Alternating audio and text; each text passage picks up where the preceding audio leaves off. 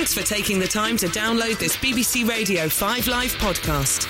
To search for other podcasts you might like, click bbc.co.uk/5live, where you'll also find our terms of use.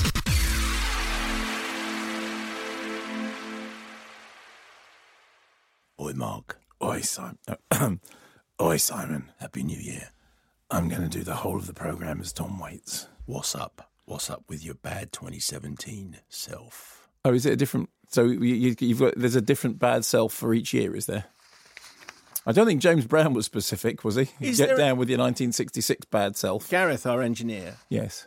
...has apparently just said, is this the rambling bit? Are we just going to record the rambling bit of the show? To which the answer is, yes, that's right. This is the rambling bit of the show. Before the other bit of the show, which delightfully apparently is not referred to as the rambling bit. Hilarious. Rambling with an apostrophe. Rambling, yeah. Rambling Simon Mayo could definitely go straight into Whispering Bob Harris. Don't you think Rambling with Entertainment has a kind of a...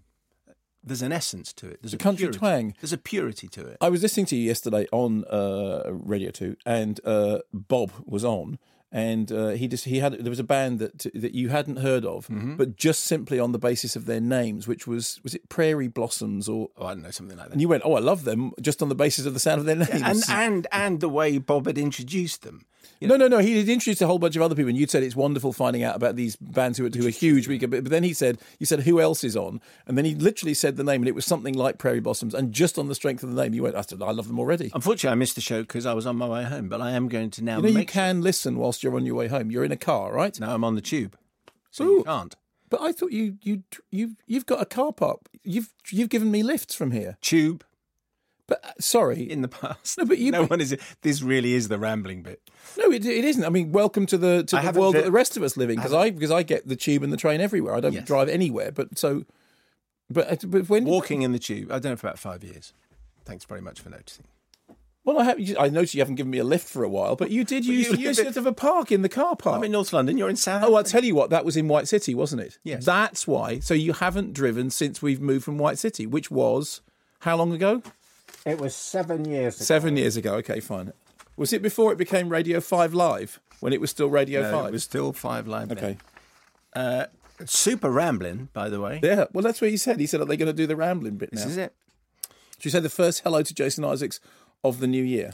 I've been watching him on the OA, which is this series. I haven't seen it yet. He mentioned it when we were on before Christmas. And is it Brill? Because everyone says it's Brill.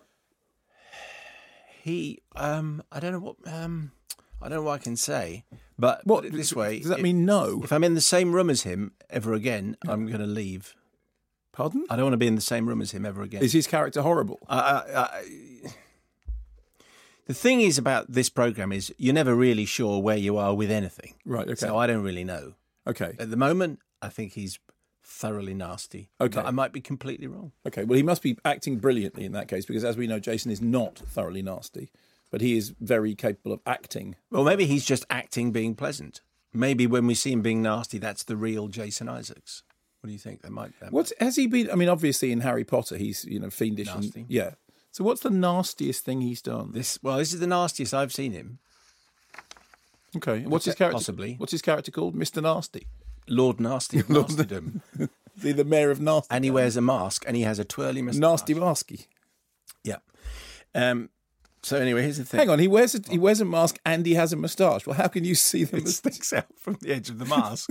It's such a big, twirly, bad guy moustache. And he wears a black hat, which is always the way you can tell. Okay, you are making this up, aren't you? He doesn't actually wear a black hat and a mask. And a twirly moustache. Sorry, just vaguely. No, not even vaguely. I couldn't even begin. Why? Is it because it's... I know, because when we asked him, what does OA stand for? He said, I can't tell you, I have to kill you. I don't understand the thing. Problem, give me the premise. Pitch me the OA. Okay. Go on.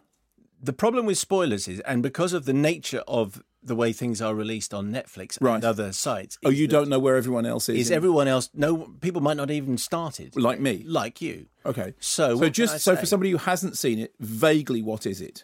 Just check. Are we being too rambling? No? Okay. This woman turns up and she's been lost for 7 years. Right. And the first time we see her, she's jumped off a bridge and everyone goes, oh my, what's going on? Anyway, then she's pulled out of the river, and she's all right. Yep, apparently. Mm-hmm. And she goes back to her adoptive parents. Okay, but And she has some weird scarring on her back, and she won't say where she's been. Okay, so she's been like abducted by a cult or something like that, or she's space aliens or something. Mm-hmm. And it's a thriller or it's a mystery, a comedy? Not at all. No, Fine. no laughs. Okay, so dark. Yes. Adult. Yes, very. Okay, tough, violent. Spooky.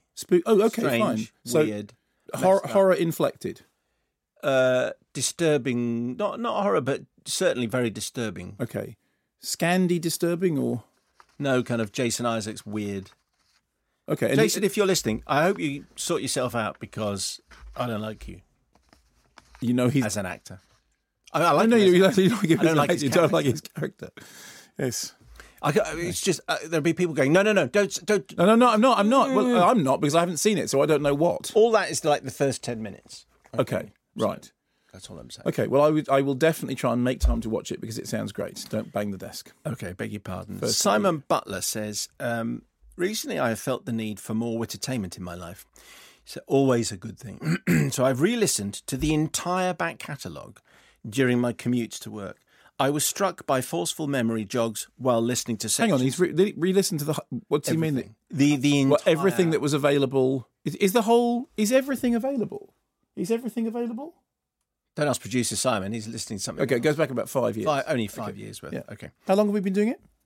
100. Okay. Yes. So anyway, all these shows that I did reminded me of exactly where I was when I first heard them. Simon's interview with Emily Blunt as I smashed my suitcase trying to enter our Bristol office. The Australian bird that failed to sound as if it was saying Babadook. Oh no, it didn't. It sounded exactly like that. That was we were in. Yeah, that was great. As I paused the podcast to offer directions to a lost visitor to Richmond. The revaluation that fish have no... the revelation... Or that does say re-evaluation. The revelation that fish have no feet whilst I sat stranded at Virginia Water Station on a cold, sleety I don't remember that. What was that? Most days... Oh, that was the Tom how... Courtney. That was how did they... That was the Tom Courtney interview. I beg your pardon. That's right. So sorry it was, because it was, yeah. Laughing Tom. Most days I can't remember what I had for breakfast, but listening to the podcasts again opened a mental door into my previous doings. I don't really like the phrase previous doings. I know Isn't that what's causing all that trouble at the moment? Never mind. That would be great, though, if it turned out that they had a file on someone's previous doings. I know some people who make a living examining those kind of things. I know. You really shouldn't have started that. I know that I've now got that image in my mind and I can't. I know. Here's the doings that I did previously. You stop that, please. No, because it's always funny. Oh. I'm just concentrating now because someone's made a poo joke and you're now laughing. I haven't got to the end of one email yet. Okay, We've been rambling for hours. You told us to ramble at the moment. You said that we were told to do the rambling bit now. I know that you often refer to the quality of those missives sent into the show and that your listeners are the best evs, and in testament to that, I should also note that some of the correspondence still gives me an unashamed lump in the throat, a chuckle, or indeed a meaningful nod of agreement. I know this email is not about movies, but then again, neither is your heartwarming show. Big hugs, Simon Butler. Very good. So he kind of knows, doesn't he? I'm just amazed that he's managed to work his way back through 5 years of the back catalogue. Alice in Reading might just get this in before we have to stop to do. We've got ages. We've got 7 minutes before they start. We've already done the Saturday links. Saturday links. Saturday links. Saturday links. 2, 3, 4. Saturday links. We should do an album. No, we shouldn't. Do you know that Stiff Records once released an album called The Wit and Wisdom of Ronald Reagan that was blank on both sides? I think that is a spin-off, or it's inspired by Tom Paxton, Go on. Noted folkie, who did a song called... Well, the song went, I'll sing of Spyro Agnew and all the things he's done. It went, I'll sing of Spyro Agnew and all the things he's done. Very good. And that was it. So it's kind of like a long-standing, but that's pretty good. You'll have to bleep this, but I was told as a child. No, what? No, you'll have to bleep this. No, challenge yourself. Do this story without Robin needing to put birdsong over it. Challenge yourself. Do you know what Spyro Agnew is an anagram of?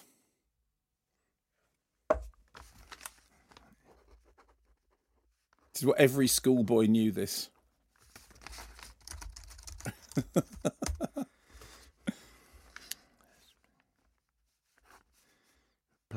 Replacing rambling with silence. I could be here a while. Have you got there? No. Okay. Well, you. So it's. I'll tell you. So That's fine. It's grow a beard. No, Pete. Okay. Thank you. That's it. And as a child, that's the only thing anybody knew about Spyro Agnew. And I'm surprised that didn't get included in the song. Got no time for Alice in Reading. Well, no. Let's see. Yes, we have. We got bags time. Okay. Dear Rogue One and Rogue Squadron, a long-term listener back to my student days in 2001 when I used to listen to your programme from bed on a Friday afternoon. Classic student. As the parents of a 15-month-old baby, cinema trips as a couple ended in early September 15.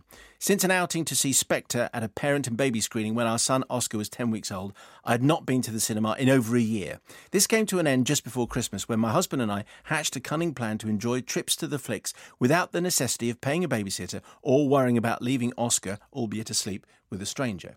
Okay? Ready for this? Yes.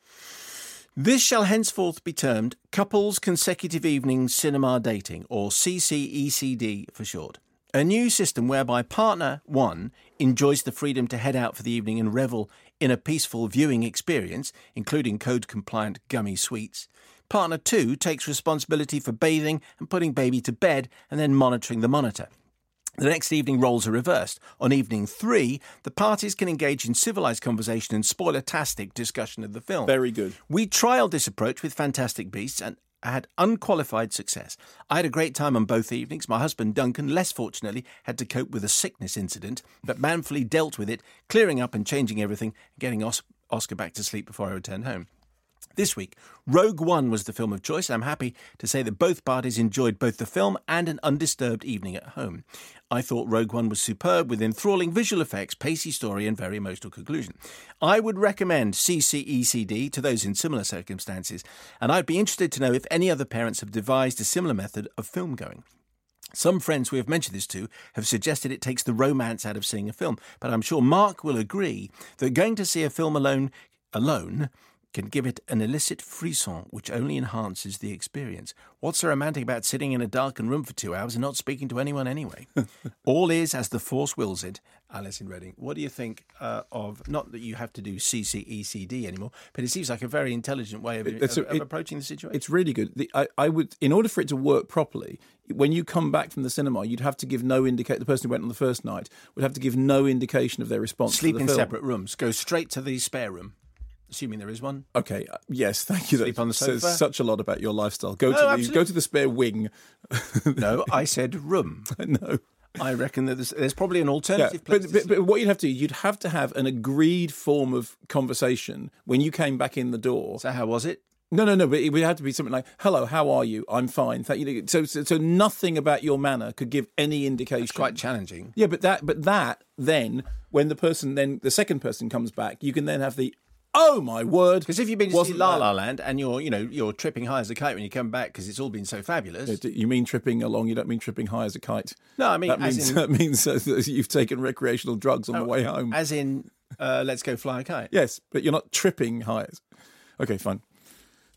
I see the problem. That'll come out. Fine, but anyway. Okay. But yes, so if you can do it like that, so you've got nothing in your demeanour must say.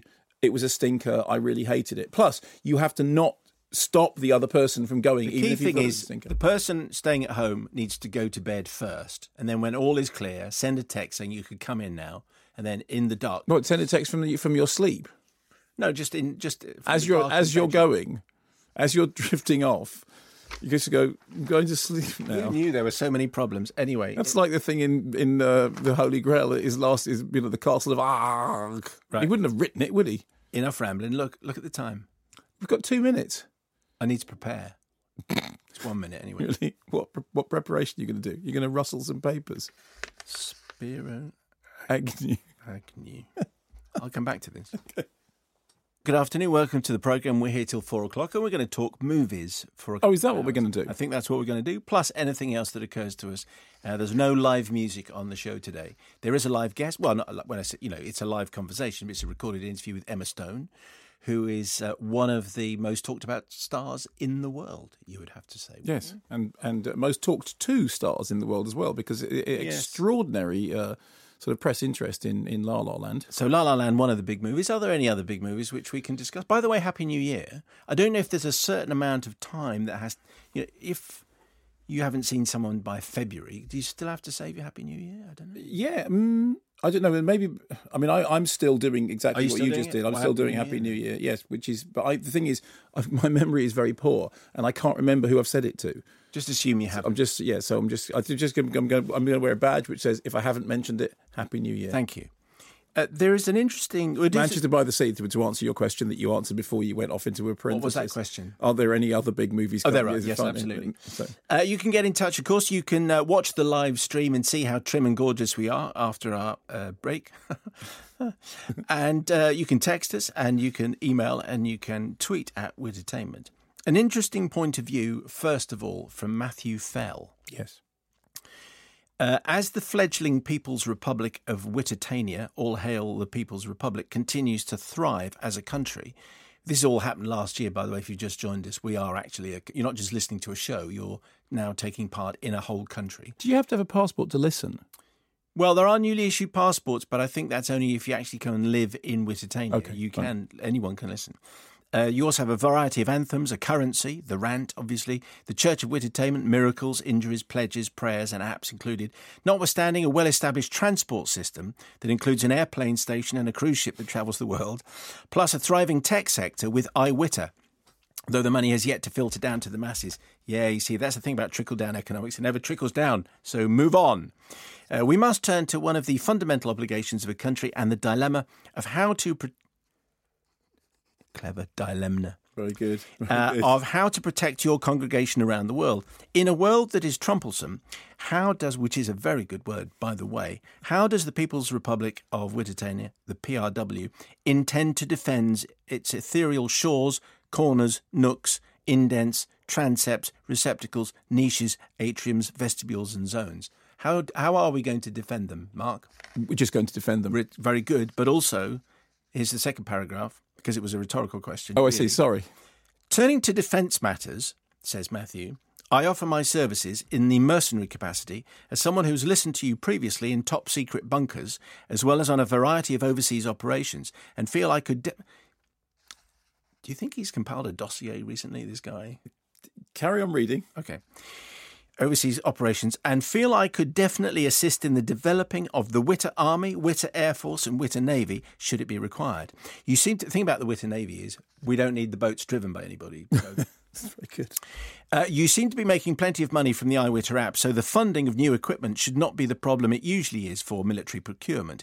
As a starter, we could hire a battalion of minions, complete with fart guns, some artillery pieces that fire shells that explode quiet, quiet, quiet, bang. Bang. Very good. And maybe some crowfs to actually do some flying and carry messages like... Crowfs, is it? As the crow flies. Oh, as the crow flies, I beg your pardon. To carry messages like Speckled Jim.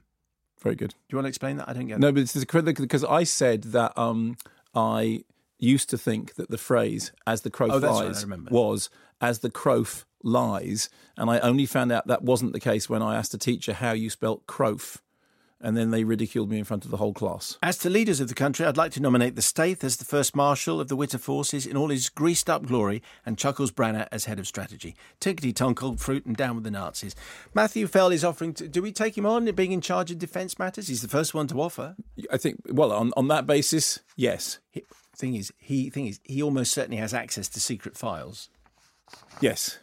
So we better just go along with... You don't want to be at war with your own security services, do you? No, that would be a very foolish thing. Box office top 10 in just a moment, but I just want to mention Ninian... You're in cheeky form this year, aren't you? Ninian McQueen. Ninian... Oh, yes. Ninian McQueen, who, if you... Architect. Yes. If you follow us on Twitter or our Facebook page, you will know all about Ninian's extraordinary achievement. Ninian says, I write in reference to a fairly recent podcast of yours where Mark referred to the physical appearance of the Church of Wittertainment. He described in Escher-like concoction of infinite corners and spaces folding away, Inception style. Yeah. He then proceeded to request that an architect knock up a model of said edifice. Having just passed my Part 3 qualification required to register as an architect, I felt now might be a good time to break the habit of a lifetime and email you guys. If you're able to open the attached PDF, well, we did, and we've put it on our Facebook page, you will find an annotated ground floor plan of how the Church of Wittertainment is laid out. Okay, so we've printed it off. Yeah, you've done exactly what I did in my advanced maths O-level when it said expand this equation. So I sellotaped a load of pieces of paper together and wrote the equation out bigger. Very good, very funny. This is a bit like when they review the papers and you rustle them. It is, just to prove that we got the papers here. But it's a magnificent architectural achievement. And all our little vestibules are here. There's Humanist Hollow. There's the Apothecary's Atrium. There's the Stephen Friary. Stephen Friary, which is very good. Stephen Friary is very good. Toby Jones West Nave and the Noby Jones East Nave. Statue of Emma Thompson. Monument to the good lady Professor Herendorse. There's the altar of women to women pipe smokers. Clergy Corner, of course. I had forgotten all of these. Nigel Floyd has tweeted saying he's still holding out for a dedicated atheist apps, but didn't you say, isn't there? Well, he wanted the Atheist Atrium, but isn't the Humanist Hollow going to be okay? I thought we'd done one of those anyway. I think it is a dedicated atheist more than different to a humanist. I mean, a humanist is sort of... Is an atheist a hardcore humanist? Yeah, no, but an atheist is sort of, as opposed to an agnostic. An atheist is not just, it's somebody who's certain that there isn't, I think. Isn't it? Isn't that correct? An agnostic is someone who's, there's much to be said on both ways. Anyway, can I just thank Ninian McQueen for an extraordinary achievement? And if you want to see all the details, it's up on our Facebook page and on Twitter. Great. And it is fabulous. And it is, the whole church is in the shape of a massive great W, which is great. And Ninian says, if you could mention the name of my amazingly talented, wondrously intelligent and achingly beautiful partner, Sorcha, I would be eternally grateful. She's been through quite a lot recently. And if you could convey how much I love her and how much being with her means to me, I would be very happy. Okay. Well, given all the work that you've done, consider it a small repayment. But in fact, it's the only repayment you're going to get. Let's be clear about that. The only repayment. Absolutely the only repayment. So Emma Stone, The Other Side of 2:30, will Mark like La La Land or will he just not get it? This is the question. Find out later. When have I not got a musical? Don't give it away. I'm trying to build it up. Okay, sorry. Yes, I might not get it. Okay, box office top 10 at 10, Ballerina. On the subject of musicals, which I rather liked. Lovely animation, in fact, which really sort of captured the physicality of the dance that often doesn't happen when you have dance done in animation. But I thought this really did, and I went in not knowing anything about it at all, and I was quietly charmed. Very, very, very nicely rendered. Monster Trucks is at number 9. I had seen Monster Trucks before we did the last show, but I wasn't allowed to review it, correct me if I'm wrong, because it was embargoed. There was an embargo on the review, and the embargoes, I think, lasted until the day that the movie came out, right? Which was Boxing Day. We weren't on Boxing Day.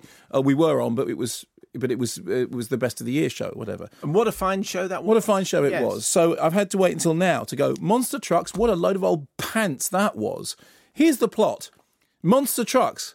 They're trucks. Monsterish? They're driven by monsters.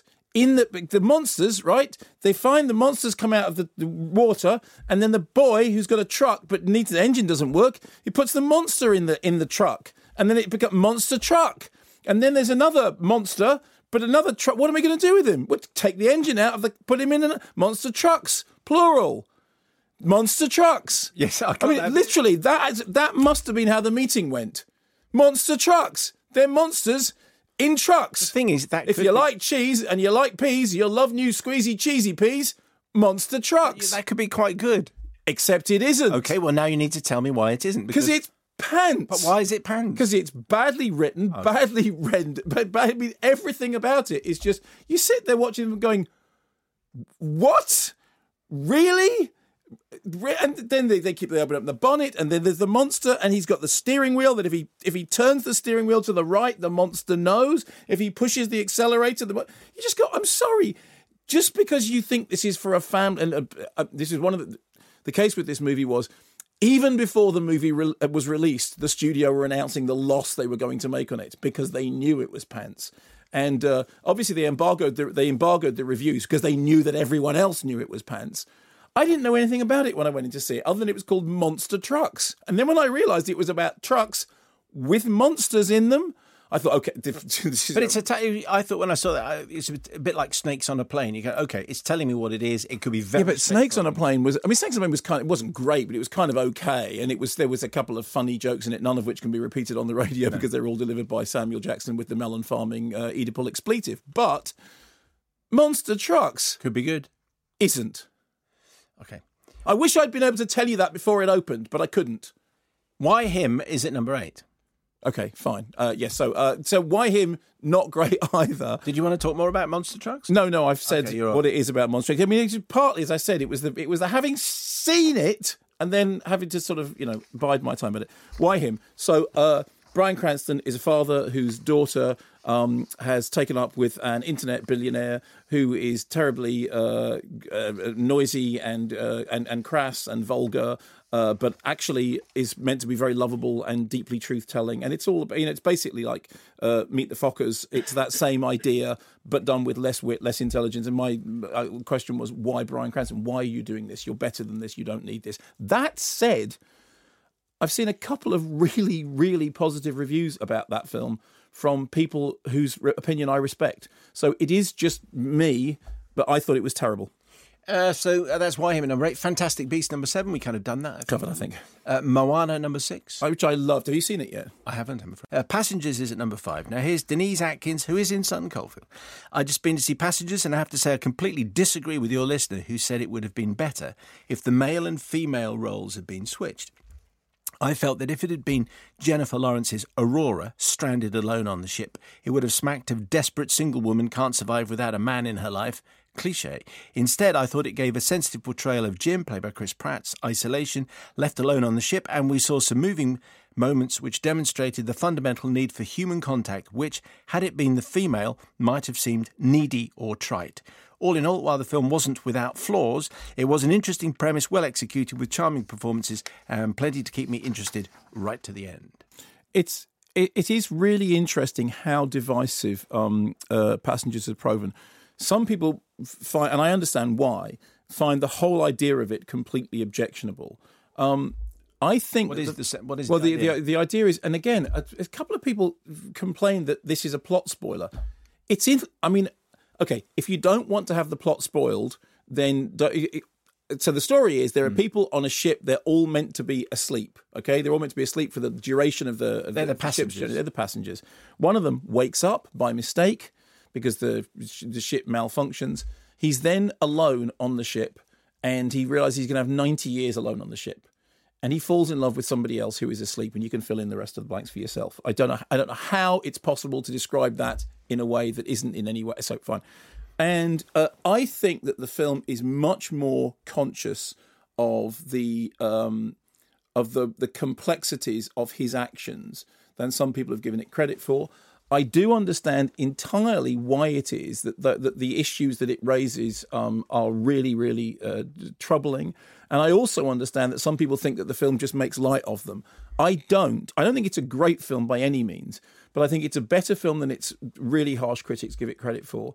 And I thought it was kind of enjoyable nonsense. I think it is nonsense, but I think and it makes no sense, incidentally, just in terms of its story. It makes no sense at all. But I didn't despise it. I said it was peculiar because when I went in, somebody actually said to me, "Sharpening up your knives then?" And I said, "Why?" And they said, "Well, you haven't seen the reviews." I went, "No, I haven't seen the reviews." Okay. Right. Yeah, well, in fact, I enjoyed it more than I thought I was going to. Number 4 is Silence. Silence is a very complicated film, and I don't think it's Scorsese's best by a very long chalk. So the story is, it's based on a novel which has been filmed before. There's a Japanese version of this story filmed in 1971. And the story is basically Portuguese priests going to Japan where Christianity has been outlawed and where Christians are being forced to apostatize to renounce their faith. Liam Neeson is the Jesuit priest who has gone on ahead as a missionary and has now apparently apostatized, has now renounced his religion and is living, as they describe it, as a Japanese with a wife and family to match and living as a Buddhist. And the two priests refuse to accept that this has happened to their mentor, so they travel to Japan. And the film is then about their story and their crisis of faith. I think there are really I mean, it's clearly Scorsese's most personal work since Mean Streets. It's a text with which he's wrestled for years and years. Apparently, straight after Last Temptation of Christ, he was given a copy of the book and immediately, wanted to bring it to the screen. And I think he's done a fine job of it, but I don't think it's his best work because, firstly, I think there are some problems in having the Portuguese priest speaking English with slightly odd Portuguese accents. Secondly, I think the film, by its nature, is very, very talky.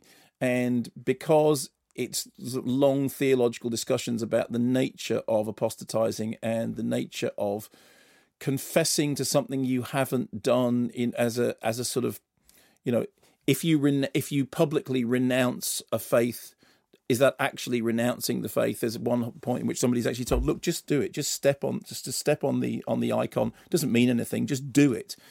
And so it raises and there are some really horrendous scenes in it that are made all the more horrendous by the stillness of the camera. Beautifully shot. I know a couple of people who walked out at that point. Oh, really? Because they found them too intense. Okay. I mean, I think that's a credit to it because actually the scenes aren't that graphic. There's a couple of graphic moments, but they aren't that graphic.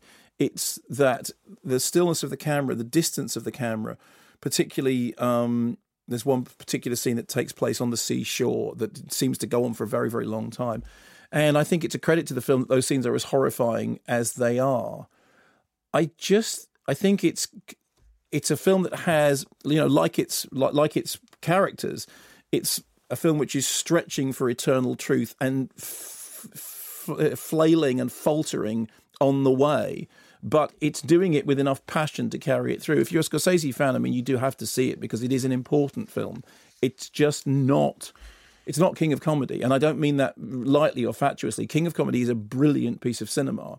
This is a good piece of cinema about a really, really a subject which is very, very close to its director's heart. Alex Lacey says, I was up for seeing Moana, but my friend sent me the trailer for Silence. What a rip-roaring thriller, I thought. What an exciting premise, full of intrigue, skullduggery, what I suspect the BBFC would describe as scenes of peril. Brilliant. If Silence gets any awards this season, it should be for trailer editing. The next almost 3 hours were one of the dullest, most repetitive watches I have ever had to endure. The multiple occasions of, you must change religion. No. Oh, okay. Had me tearing my hair out and leaving the screening room to ask the usher how long was left of this purgatory. I nearly cried when he said 40 minutes. You can always leave, Alex, but you can't walk out. A very bizarre choice was to have the main characters use a Portuguese accent, as you were mentioning, despite it being in English.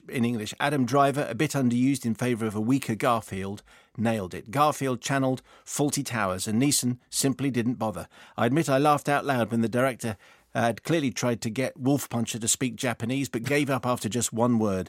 Normally a tentative fan of Scorsese, on this occasion he needs to take a long, hard look in the mirror. About 3 hours should do it. Harsh? Yes, I mean, I think it's better than that, but I do understand why.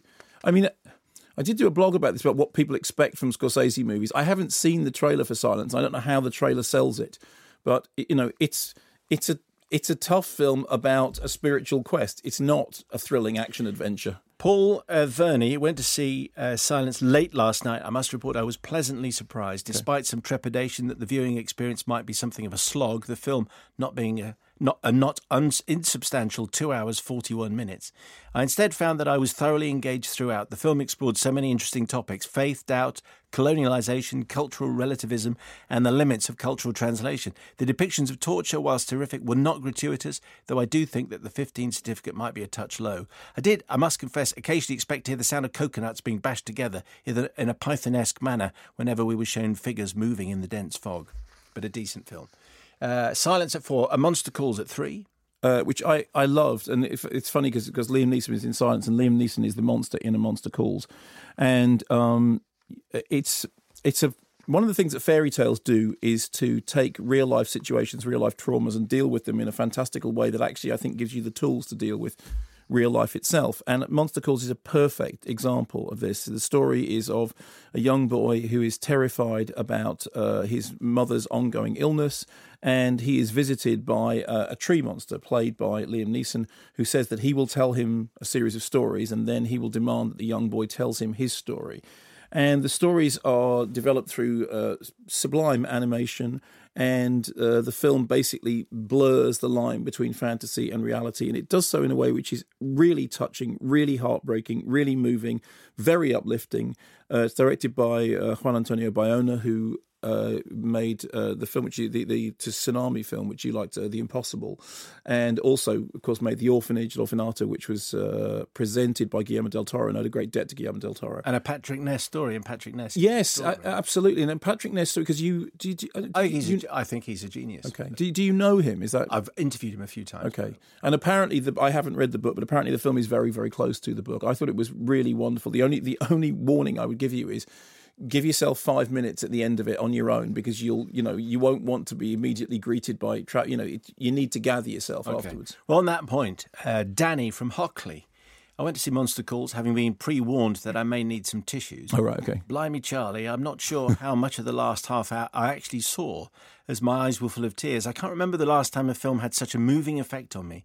Despite coming out emotionally drained, I'm so thankful that even though I'm in my early 50s and can remember Pearl and Dean advertising the first time round, cinema can still have the power to make a relatively old man cry.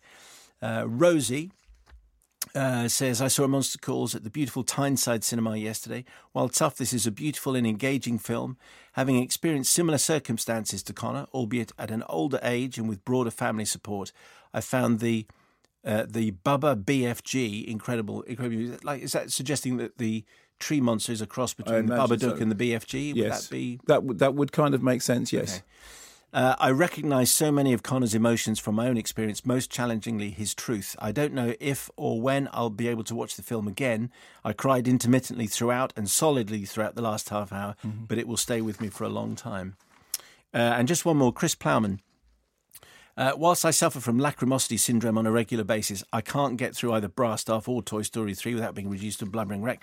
I thought that whilst watching A Monster Calls, my symptoms might have reduced. Although I'd been told by many that it was an emotional journey and that tissues would be required, I'd got towards the end of the film and I wasn't watery of eye.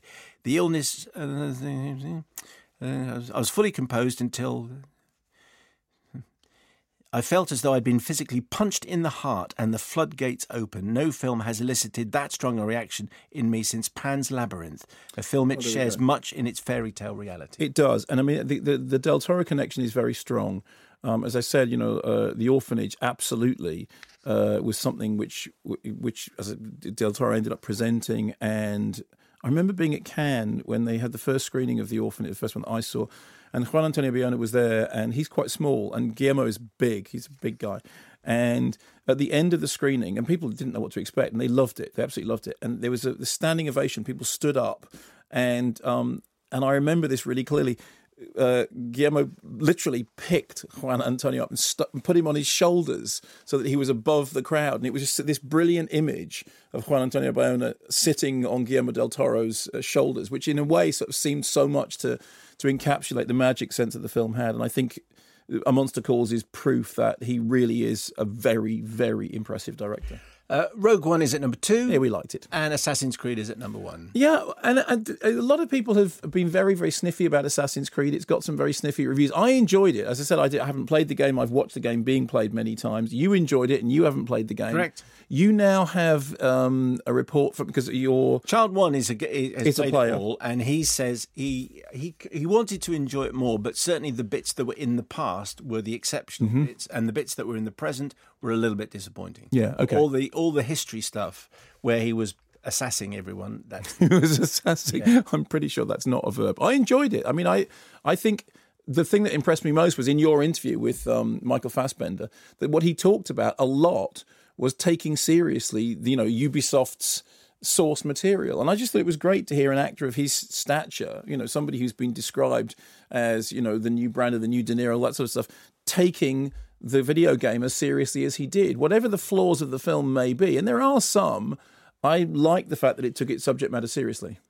So that's the box office top 10. Assassin's Creed is at number 1. This, by the way, is the sound of La La Land correspondence. Okay. Everyone who's seen it has sent us an email. Which, although it opens today, loads of people have seen it already. They've seen it in screenings or they've seen it while they've been abroad. Because there were previews, weren't there, on Sunday, yeah. Lots and lots of previews. So thank you very much for the correspondence. We'll get through as much as we possibly can. Mark's review on the way. First of all, though, my conversation with Emma Stone after you hear this clip featuring Emma and her co-star in La La Land, Ryan Gosling. I got a call back. What? Come on. For what? For a TV show. The one that I was telling you about earlier. The Dangerous Minds meets the OC? Yeah. Congratulations. That's really incredible. Exciting. I feel like I said negative stuff about it before. What? It's like Rebel Without a Cause, sort of. I got the bullets. Yes. You've never seen it? I've never seen it. Oh, my. You know it's playing at the Rialto. Really? Yes. You should go. I mean, I can take you. Okay. You know, for research. For research? Yeah. Yeah. Okay. Monday night, 10 o'clock. Yeah, great. Okay. For research. And that's a clip from La La Land. I'm delighted to say Emma Stone is on the show. Emma, how are you? Good afternoon. I'm doing great. How are you? I'm also fine, but then I haven't just won Golden Globes and that kind of thing. There must be a point. You must have got to a point where you think, actually, we don't really need to promote this movie anyway. We could just sit here and talk about the weather and food and all that kind of stuff. If you'd like to do that, I would love to do that with you. Yes, but the people with you, they wouldn't like that. I don't know if that's true. Do you think your work is done? I mean, you've been talking about this movie and the astonishing reception that it's had since August. You make a very good point. Yes. Is there anything? Is there anything If new? you can ask me anything about anything at this point. Okay. You just go ahead. I am going to ask you about the film, though. Okay, all right. If that's okay. If there's That's anything fine. else. How was the Golden Globes? Did you kind of know that you were? Because I think you won in every single category that the film was entered for. That was an amazing night for you. It was such a great night, and it was so fun to all be together too, and just kind of celebrate in that way. It was very exciting. This film, feels like a long time ago. Like I said, you've been talking about it since August. It opens in the UK today. Then all the Oscar chat is happening, as you're well aware. At what stage did you think, hang on a second, we're onto something really big? I mean, I think honestly, in August at Venice, when we went to the Venice Film Festival, it was the first time I had ever seen it, or any of us had ever seen it, with an audience outside of just the crew. And, you know, it's one thing to work on the film for 5 months with the crew and be very excited about, you know, how it turned out, but it's a little bit of a biased viewpoint. Sure. So we weren't sure how the kind of outside reaction would be, and to go to Venice, and it felt like a positive reception there. That was really kind of where I think we all were sort of looking at each other a little stunned, and the excitement really sort of built from there. It's worth repeating. This is Damien Chazelle's third movie. Mm-hmm. Yeah. His third movie. And his first movie was kind of like his school thesis. That's right. And then there's Whiplash. But at what stage, when you were reading the script, when did you think, yes, this is obviously for me? Because I would imagine you'd look at that and think, you wouldn't obviously think this is an Oscar winning or a Golden Globe winning or a huge #1 movie. To be honest with you, Damien was incredibly patient with me and spoke to me for quite a while about the movie, because I was doing cabaret on stage in New York, and he came and saw it, which I think was kind of my unofficial audition for the movie, and we talked about it. I read the script. I thought it was beautiful. It made me cry. I mean, the ending on the page feels like the ending on screen, but I was really sick and I had lost my voice, and I couldn't imagine doing a musical again. And I had a lot of questions about the tone of the film and how it would all work out. So I don't think it was an immediate kind of, this is exactly what I should go do right now, because I had a lot of concerns. But his patience was amazing, because we ended up having a lot of very important conversations, I think, about how it would all come together and be cohesive, and, you know, have these characters that actually felt subtle and grounded and human, and then burst into song or fly off into space.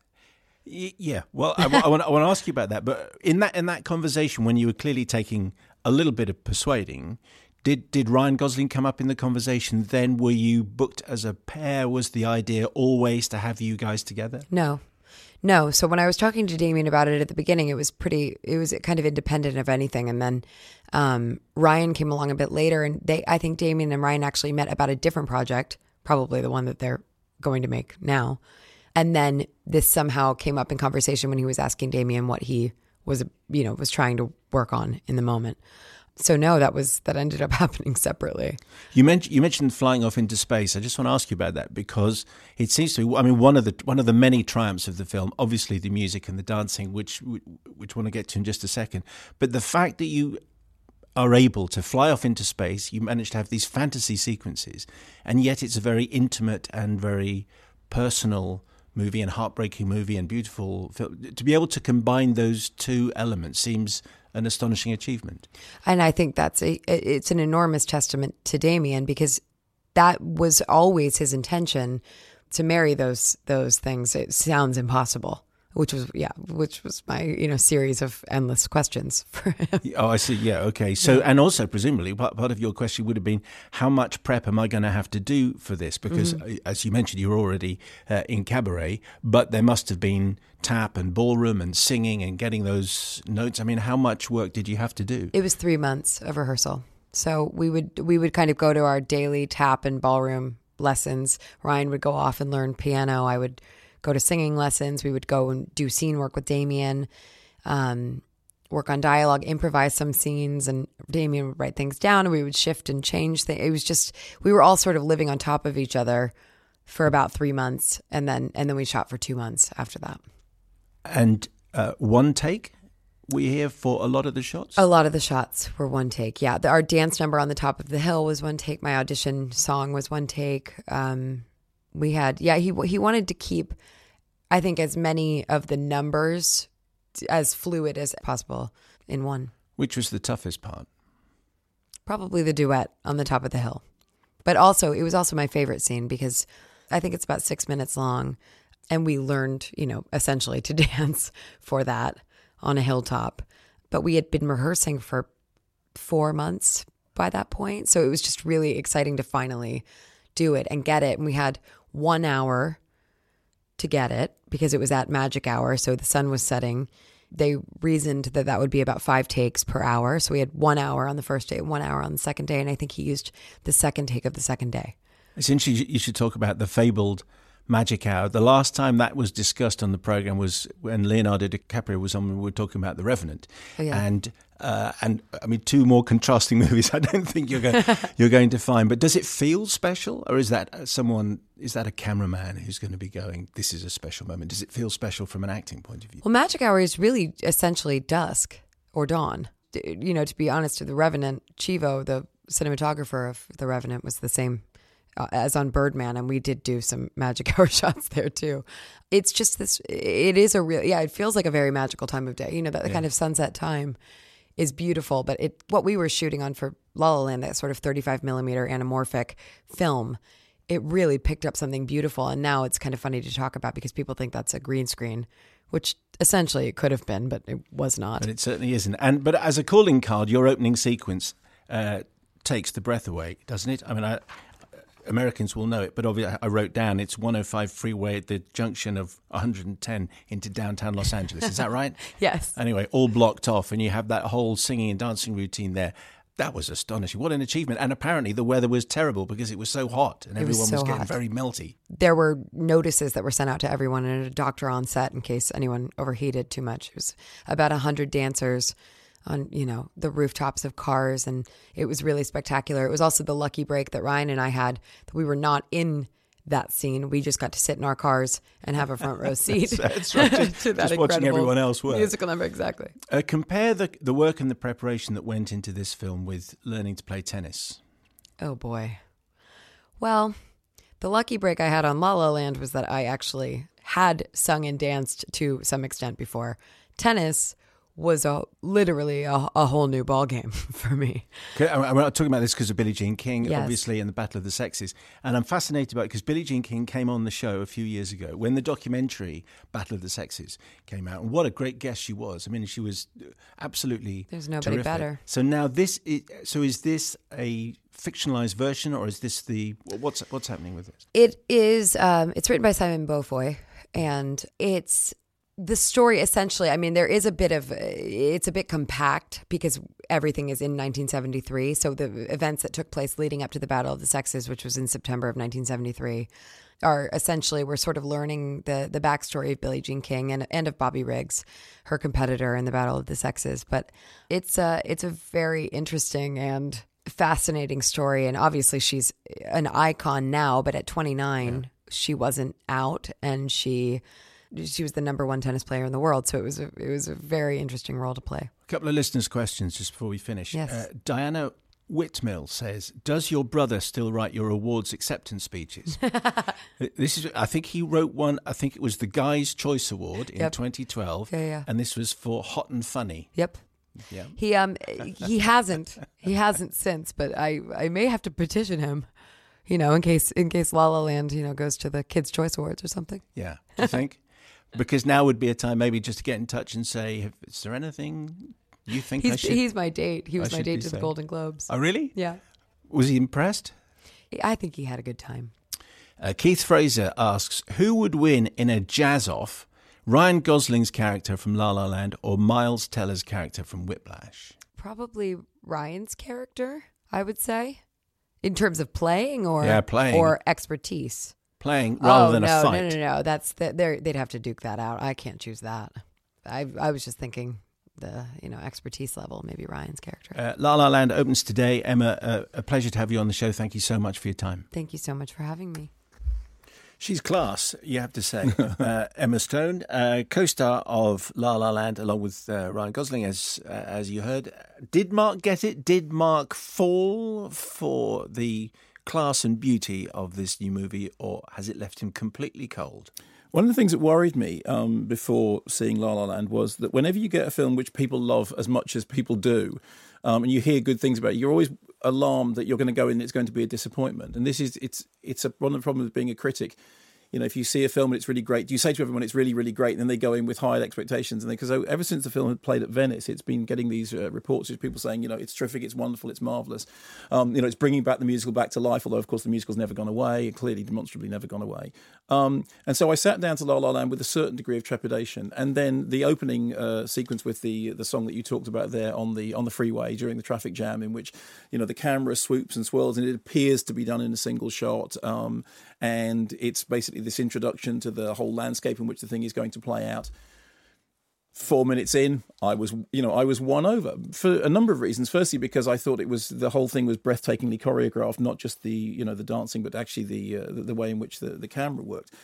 Secondly, the story has, obviously it refers back to classic old Hollywood musicals, but also to the work of Jacques Demy, and, you see on Brothers of Cherbourg, and, along with Singing in the Rain. There's a lot of Singing in the Rain there. There are very, very heavy allusions to Casablanca, and all those things are all there. But what Damien Chazelle, who's 5 years old as far as I can tell, isn't he 5? He's 31. It's his third movie. I know, it just makes me want to sit in a corner and weep, frankly. What he said he wanted to do was to have something which had the magic of musicals, but also had the texture and the grit of real life. And I think he's managed to do that. I think, oddly enough, the film occupies that sort of strange space between the sort of throwback creakiness of Woody Allen's Everyone Says I Love You and the extraordinary sort of futuristic fluidity of Gravity. Actually, not least in the Griffith Observatory sequence, which is literally defying gravity. It's two central characters, one of whom is an aspiring actress, the other of whom is a diehard jazz muso who absolutely believes in the proper form of jazz and is devoted to his cause. These are characters that to some extent you've seen before, but what the film does is it plays with your expectations of them. And, he learns from her about following your dream, and she learns from him about the jazz which she didn't know about. And together they have their own individual dreams. City of Stars, You Shining Just For Me, they sing together until compromise comes calling. And this is interesting because obviously one of the things about Whiplash is very much a film about compromise. There's that thing, isn't it, about there's no worse two words than good job. Good job. That's not enough. You have to be better than good job. And because J.K. Simmons that makes an appearance. And what I liked, therefore, was firstly, let's look at the performances. Emma Stone is terrific. There is a scene in the film in which Emma Stone goes to do an audition. We see her at the beginning in that traffic jam practicing the lines for the audition. And then she goes to the audition. And the whole thing is about how brutal auditions are. But she does this thing in which she's reading lines it's a soliloquy that you've seen her reading in the car. And it's a Brando-esque masterclass in acting. I mean, it's literally a single shot. But she still doesn't get the gig. Well, but that's the gag. That's not instantly a plot spoiler. This is all in the first 10, 15 minutes of the film. But the point is that she's brilliant. I mean, it's just one of the finest bits of acting I have ever seen. Meanwhile, Ryan Gosling, who, let us not forget, has hoofed in the past and was a child star and all that sort of stuff. What he does is he brings to it that kind of taciturn, dour thing that means that when they do that sequence that they're talking about up on the hill, what a waste of a night. I'd never fall for you, you'd never fall for me. You kind of believe. That's where the poster shot comes from. Yeah, you believe them. And it was funny because she's talking about, we shot it at Magic Hour, and she said people think it's a green screen. And people think that because of artificial moonlight, because of the lamps, the street lamps that you get in LA that are referred to as producing artificial moonlight, that kind of strange glow that you get. And I thought in terms of its literacy, the way in which it understood the history of musicals and loved musicals, I thought it was absolutely sumptuous and delightful to watch. I loved the explosions of colour. I loved the fact that it was unashamedly a film celebrating those traditions, but also wanted to take its characters seriously. So you seriously believed in the characters. So although you're seeing riffs from, as I said before, Singing in the Rain, you're seeing them to a certain extent with the dirt under their heels. And when they dance, she takes her shoes off because she's been walking in heels. That refers to the Fred Astaire, Ginger Rogers saying, everything Fred Astaire did, I did backwards and in heels. Not in this particular case. And, some people have said, well, the point is they're not the greatest dancers, but they're not meant to be the greatest dancers in the world. And I think what the choreography does, which is lovely, is it takes them just far enough. It pushes them just far enough because they're meant to be real people. And the film brilliantly sort of talks about the divide between what we expect of the world because of what we've seen of it in the cinema and what the world is really like. It also has a very, very audacious narrative structure. There are elements in it that reminded me of riffs from New York, New York, Martin Scorsese's musical, which is still sort of seriously underrated.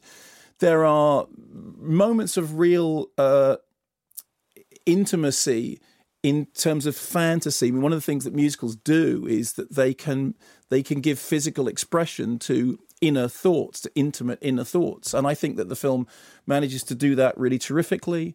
I liked the songs. I liked the lyrics. I liked the cheekiness of it. I liked the fact that it was a film that wasn't afraid to be melancholy, wasn't afraid to be bittersweet, didn't, bottle out of its commitments to seeing its characters through.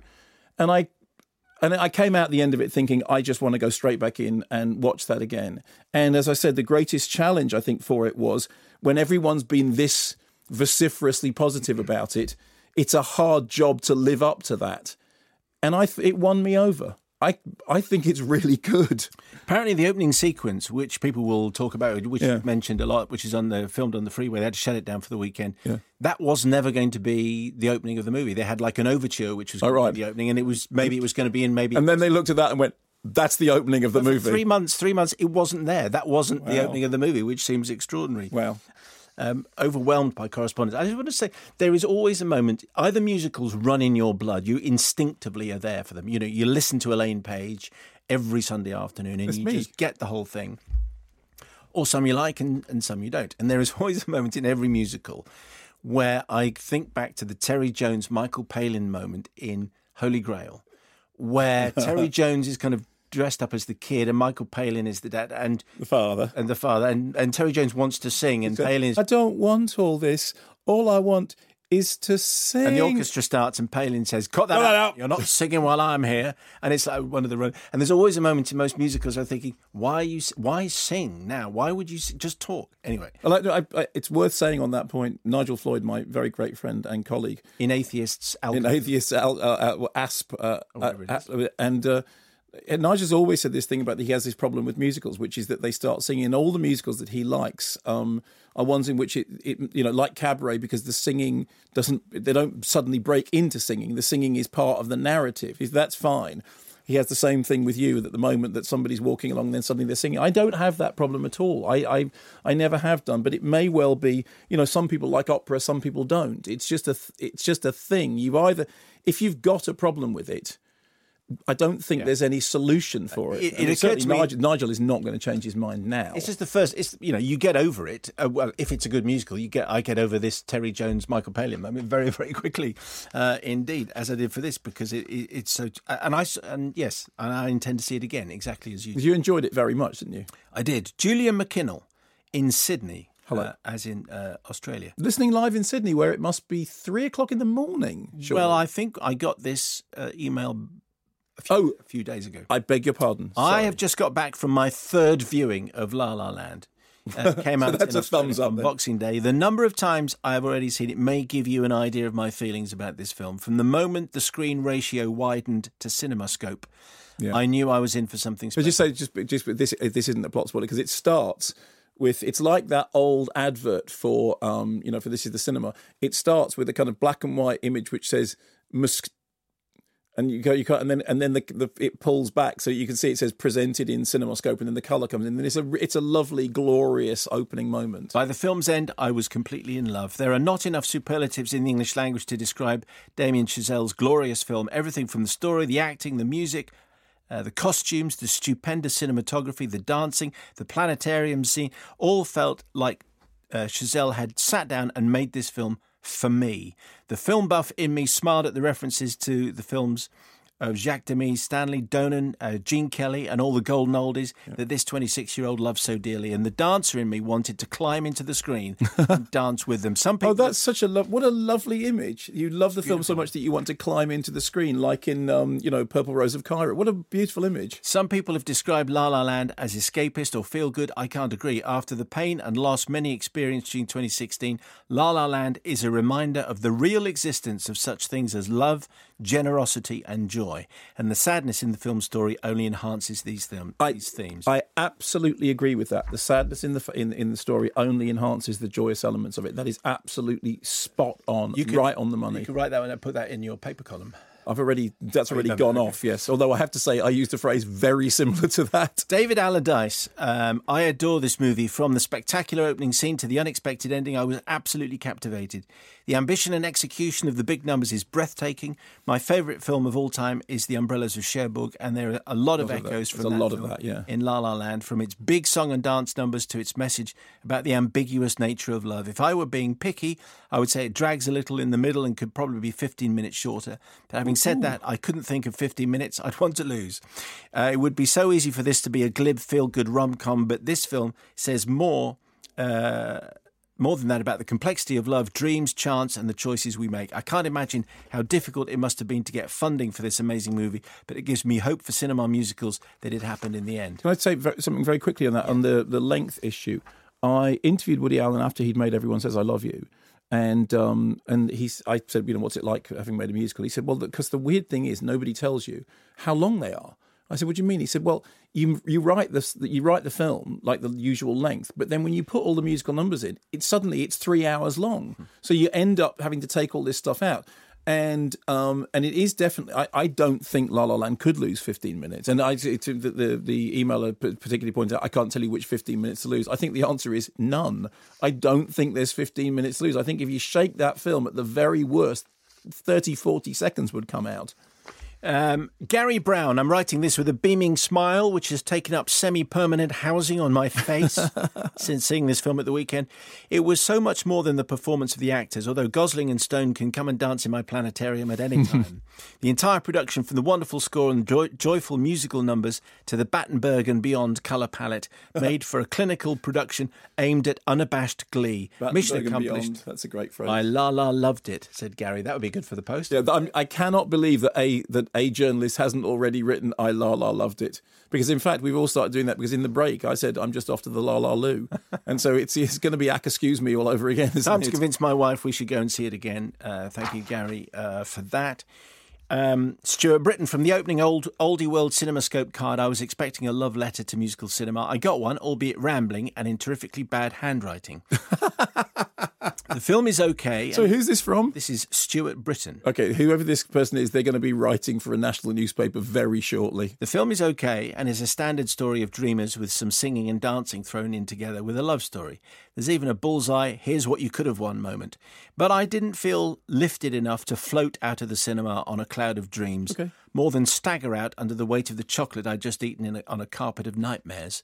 La La Land isn't bad, but it's nowhere near as good as it thinks it is. It's a sloppy mess of a song here, bit of a story there, some linking narrative over there, et voila! An Oscar winner? No, not really. Giving the film any award would put everyone in La La Land. Yours from the Surveyor's Corner, Stuart Britton. He's a surveyor. I mean, it's a very well written letter. I disagree with the substance of the thing, but I think it's very well written and very well argued. Martin Jameson in Stockport. I love Hollywood musicals. I love them for their great tunes. This has got a big butt coming, hasn't it? There's a big butt coming in this. Breathtaking tap routines, athleticism, incredible musical talent. Astaire, Gene Kelly, Ginger Rogers, Donald O'Connor, Danny Kaye, for their wit and storytelling, but Emma Stone and Ryan Gosling as a pair of self-obsessed dullard wannabes, seriously? I don't care about them. I especially don't care about Gosling, who appears to be little more than a jazz snob. I love both of these characters, but musical stars they're not. Stone can sing a bit, but Gosling barely at all. The score is mediocre, substituting proper melodies for a few hooky probably, chord changes, and the choreography is unimaginative and underpowered. Not much better than a Strictly Come Dancing quarter-final, where the celebrity is still visibly concentrating on getting the steps right. And don't try to tell me that their ordinariness is the whole point. Gosling and Stone are superstars, so that's never going to fly. And the problem with lovingly recreating the look of Golden Age musicals is that without the rock-solid talent at the heart of it, all you're left with is an empty core.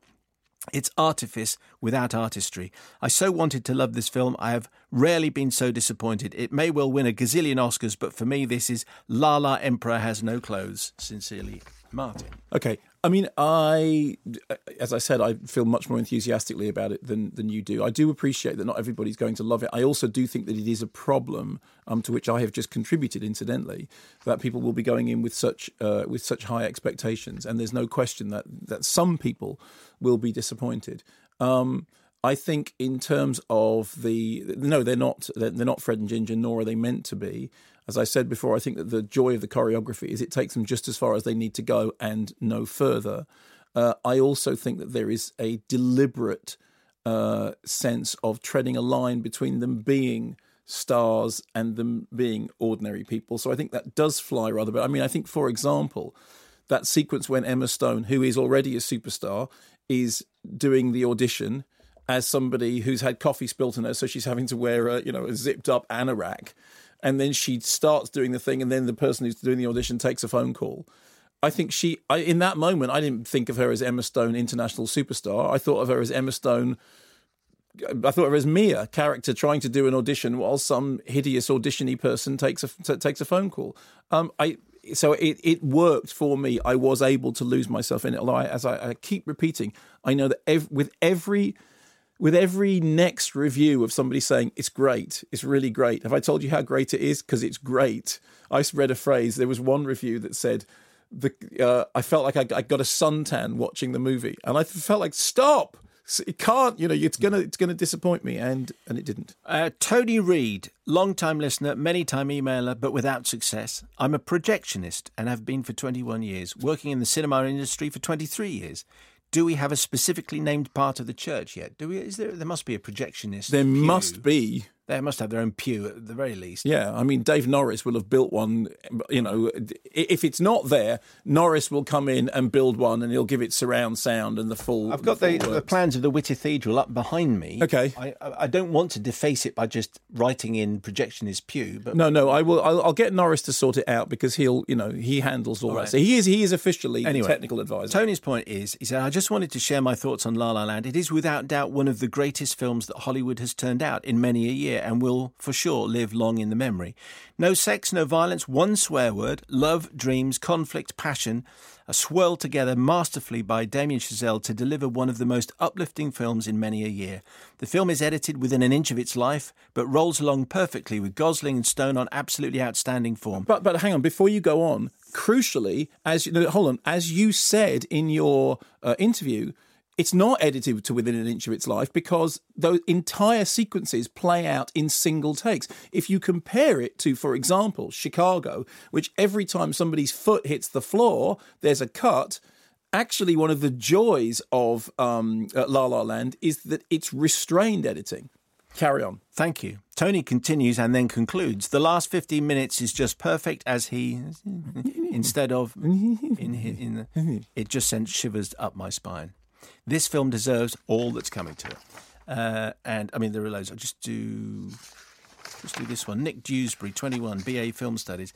Having been excited about La La Land for the past 6 months, I attended a preview screening at Birmingham's Electric Cinema with trepidation, worried that the film might not reach the heights I was hoping for. What do you think? Which way is this going to go? It's going to go, yes, it's good. I need not have worried. Great, for La La Land is a joyous and highly commendable film with memorable musical numbers and a surprisingly moving story.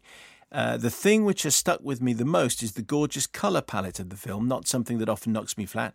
Damien Chazelle has proven himself once again to be a superb director, and both Mr. Gosling and Ms. Stone provide some of their best work to date. I intend to see it as soon as possible, again, and would recommend it to absolutely everyone. Do you just do a couple of lines on the colour palette? Yes. And what that means and what they'll see in this, which they didn't see. Because basically what people are thinking of is, old school Technicolor with that, the greens and yellows and reds and things that really kind of burn off the screen. And certainly in the opening number in which everyone's piling out of cars and zooming across the bonnets and across the roofs as if they're kind of like the West Coast cousins of the kids from Fame, and it is an explosion of colour, and they're bold primaries. And it's interesting, particularly because one of the things of modern cinema, in fact, we had a discussion about this last year. Somebody wrote and said, if I see another film that's in that sludge brown colour that is now the default, that means this is serious stuff is going to happen, I am going to scream. And so what this is it's the kind of old school colour, bright primaries that you would see when you went to see a big scope presentation back in the heyday of colour cinema for the 40s and 50s. Final word before we actually hear some music. Yes. From this film. From Harry Mallon, first of all, I can't stop singing the La La Land theme. Mm-hmm. Earlier, someone in our street was putting on a rucksack, and I thought they were initiating a dance number. Send help. It's that kind of musical frame of mind. Hang on, he's starting something. And Laureline Van Kappel, possibly Lorelei Van Kappel, but in the signature. But it's a magnificent name either way. Dear Seb's Place and Chicken on a Stick, if Wittertainment is a church, then I probably have had a religious experience, as I absolutely love this film from the moment the Summit logo stepped back 70 years and gave way to the CinemaVision logo through to the end credits. Though I'm always one for spontaneous lachrymosity in many films, few have inspired such floods. By the time we get to the final piece of music, I was almost sobbing. Writing about it now, I'm starting to well up. La La Land is easily my favourite of 2016 and will certainly feature in my all-time list. I need to apologise to my neighbours who've had to endure my City of Stars renditions on the piano for the past couple of weeks. So that'll be a little piece of music. I think we're going to just hear a little bit just as we're in the mood. City of stars, are you shining just for Cut that out, cut that out. It sounds a little bit like, I had noticed this before, all around me are familiar faces. It's a very, very mad world. Donnie Darko. Don't spoil it. Is this the start of something wonderful new? Or one more dream? Look, in the control room. Look. That I cannot make. What? It's just somebody. You look like you were just beaming and lost in this reverie. Quite rightly so. Always nice to have a bit of whistling.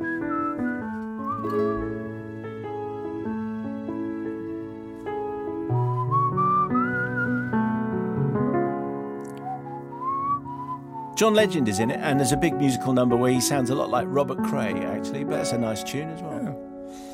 We mentioned Julia McKinnell, who sent in a review from Sydney, and you said, listening live, wow, and I said, well, it came in a couple of days ago. But she is listening live. Simon and Mark, I am listening live. Hey! It's currently 27 degrees in Australia at 2 in the morning. Or winter, as they call it. Too darn hot. Can Australia have some of your snow? All right. Julia, thanks for listening. Anyway, and thank you very much, Steve, for the email. If there's time, we'll get back. We could fill the whole show with La La Land. But I should do some other films. There are other matters to attend to. What else is out? Let's do Live by Night.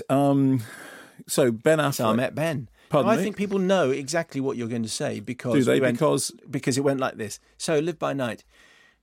Okay, well, don't necessarily prejudge. So Casey Affleck is currently, garnering huge critical plaudits and everything for Manchester by the Sea, which we're going to review after past. So this is Ben Affleck in an adaptation of the novel by Dennis Lehane, whose work, of course, provided the basis of Gone Baby Gone, in which Ben directed Casey Affleck, didn't he? And also he wrote Shutter Island and Mystic River.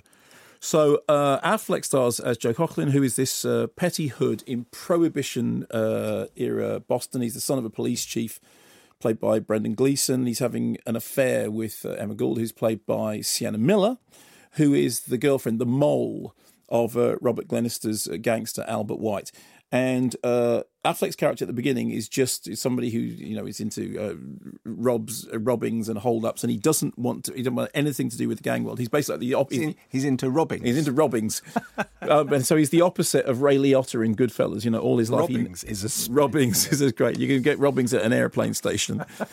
And so he's the opposite of Ray Liotta in Goodfellas. He never wanted to be a gangster. And head of the Pescatori family, saying, come and work for me. He says, no, I don't want to be a gangster. However, because of the way in which his life is tied up with, he's having an affair with somebody's mole and his father is things, so things go bad. He ends up in Florida being exactly the thing that he didn't want to be. And he starts building his own empire for the Pescatoris. And whilst he's there, he's happy to work with everybody, with the African Americans, with the Italians, with the he's Irish himself, and he has this sort of multicultural melting pot of people who are working for him in the rum business. And he finds himself up against the KKK, the Ku Klux Klan, who want to shut him down for reasons which are fairly obvious. Here's a clip. We're hoping you can talk some sense into ID Pruitt. Ain't too many people ever had much success doing that. We'd like you to try. And what would the reason be? His self-preservation. He needs to stop shooting up my clubs. Clubs? What kind of clubs? Bridge clubs? Because I belong to the Greater Tampa Rotary Club myself, and I don't recall ever seeing you. Look, do you think that we got where we are by letting some inbred muscle us? If that's who you think we are, you're making a fatal miscalculation, son. 'Cause we're clerks and bankers and police officers and deputies, and yeah, we even got a judge. And if you're dumb enough to fight us, we're gonna rain bloody hellfire down on you and all you love. So you're threatening me with people who are more powerful than you? Exactly. What am I talking to you for? So you get a sense from that of the kind of movie that it is. And there are some really strong performances. Matthew Mayer, who you didn't hear in that clip, who plays R.D. Pruitt, is really good and really scary as the racist loose cannon who becomes our anti-hero's nemesis. Also, Chris Cooper is the sheriff. I mean, I don't think he's ever given a bad performance in his life. Elle Fanning is his daughter, about whom he cares more than anything, and who becomes the centre of a strange subplot which then blossoms in ways that you don't fully expect. So there is a lot of, remarkable talent, both in front of and behind the camera. The problem then is that it's a fairly unremarkable film. It's not a bad film, and it's had some very, very stinky reviews. And I wonder again whether this is something to do, as I was talking before about the problems of talking up La La Land, is that, people's expectations become very high and then it will disappoint. And it is possible, I confess, that I went into Live by Night having known that the critical whiff was not good and then was pleasantly surprised by the fact that it was all right. But I do think that we can agree that when you consider, Affleck and Argo, and when you consider Dennis Lehane's, track record, and when you look at the cast and the really solid sterling work they've done in the past, you could be forgiven for expecting it to be something more than that. It does often sort of allude to films which it is not as good at. So obviously there's some of The Godfather in the background. There's some of Scarface in the background. There are hints of Public Enemy in the background. And whenever you think about those films, this doesn't quite live up to it. And I was trying to figure out what it was that made it seem somewhat inert. I think it's this. At the very beginning, you get artificial scratchings on the film. It's a digital projection, but the film looks scratched to give it kind of the patina of age. And there is something about it that does seem fake. It does seem like there's not enough dirt under its fingernails. There's not enough grit in its bloodstream. There's not. It's almost, despite the fact that it's quite violent in places and it has a fairly sort of nihilistic narrative. It never felt that it got beyond its style. It never felt that it wanted to really, get its hands dirty with the subject matter. But that said, there are things in it that work perfectly adequate. I was never bored, and it's not a short film. I've never found myself being bored or, not interested in the story. There are elements of it that are very broad. Sienna Miller's character is played with very broad strokes. I think, incidentally, she's a very fine actress nowadays, but the character is fairly broadly played. And there are times when you feel that Ben Affleck is sort of falling into that Robert De Niro in Havana mode, that is, that he's playing a movie star playing somebody rather than actually playing them, which is odd because in the past I haven't felt that about Affleck. I do think Affleck is a perfectly fine actor and obviously a very good filmmaker. So it's not great, but it's not bad. And if it wasn't made by a bunch of people whose names are so celebrated and who have done such impressive work in the past, you'd probably look more fondly on it. It's fine, but no more than fine. You were talking beforehand about the pesky Tories. Where did that's right. The pesky Tories and the annoying Labours. No, pescatores. The pescatori family. The pescatori family. Yes. Did you actually think I said the pesky Tories? No, but it did sound like it was funny. I thought the old trot was coming to the surface. That's right. Yes. You know what? Who can blame it on? Pesky Tories said, "Look, go to Florida and run an illegal rum importing business." That's what we have to do. That's what they did. Somebody's got a dossier on that somewhere. Almost certainly. Michael Gove must be looking for something to do. It's okay, but I've got envelopes full of paper. Is there a problem? Because I saw the poster for this movie, and to see Ben with a gun again, you think, is this another accountant movie? Because that was only a couple of months ago that we were talking to Ben about him shooting people. I don't know that that's the problem, but I have to say that poster makes me wince because that poster is the poster of him sitting in the white suit with the thing, and you just go, that's the best you could come up with. It's because that poster, it's so derivative, it's so hackneyed. And there are times that the film almost seems to be tipping over into pastiche, and that poster does it no favours at all. Stephen Wallacey, on an email, designed the poster. No, he didn't. Okay. I was listening to Wake Up to Money on 5 Live this week. I hear that Snapchat are moving their international HQ to London. Can you please tell me how they're going to do this? It's a very good question, which we'll just leave hanging, I think. And Rupert Madeley on an email, I thought, Mark and Simon, you'd appreciate this start to a morning assembly at St Oswald's Primary School in Guiseley. Good morning, everyone. Good morning, Mr. Madeley. Good morning, everyone.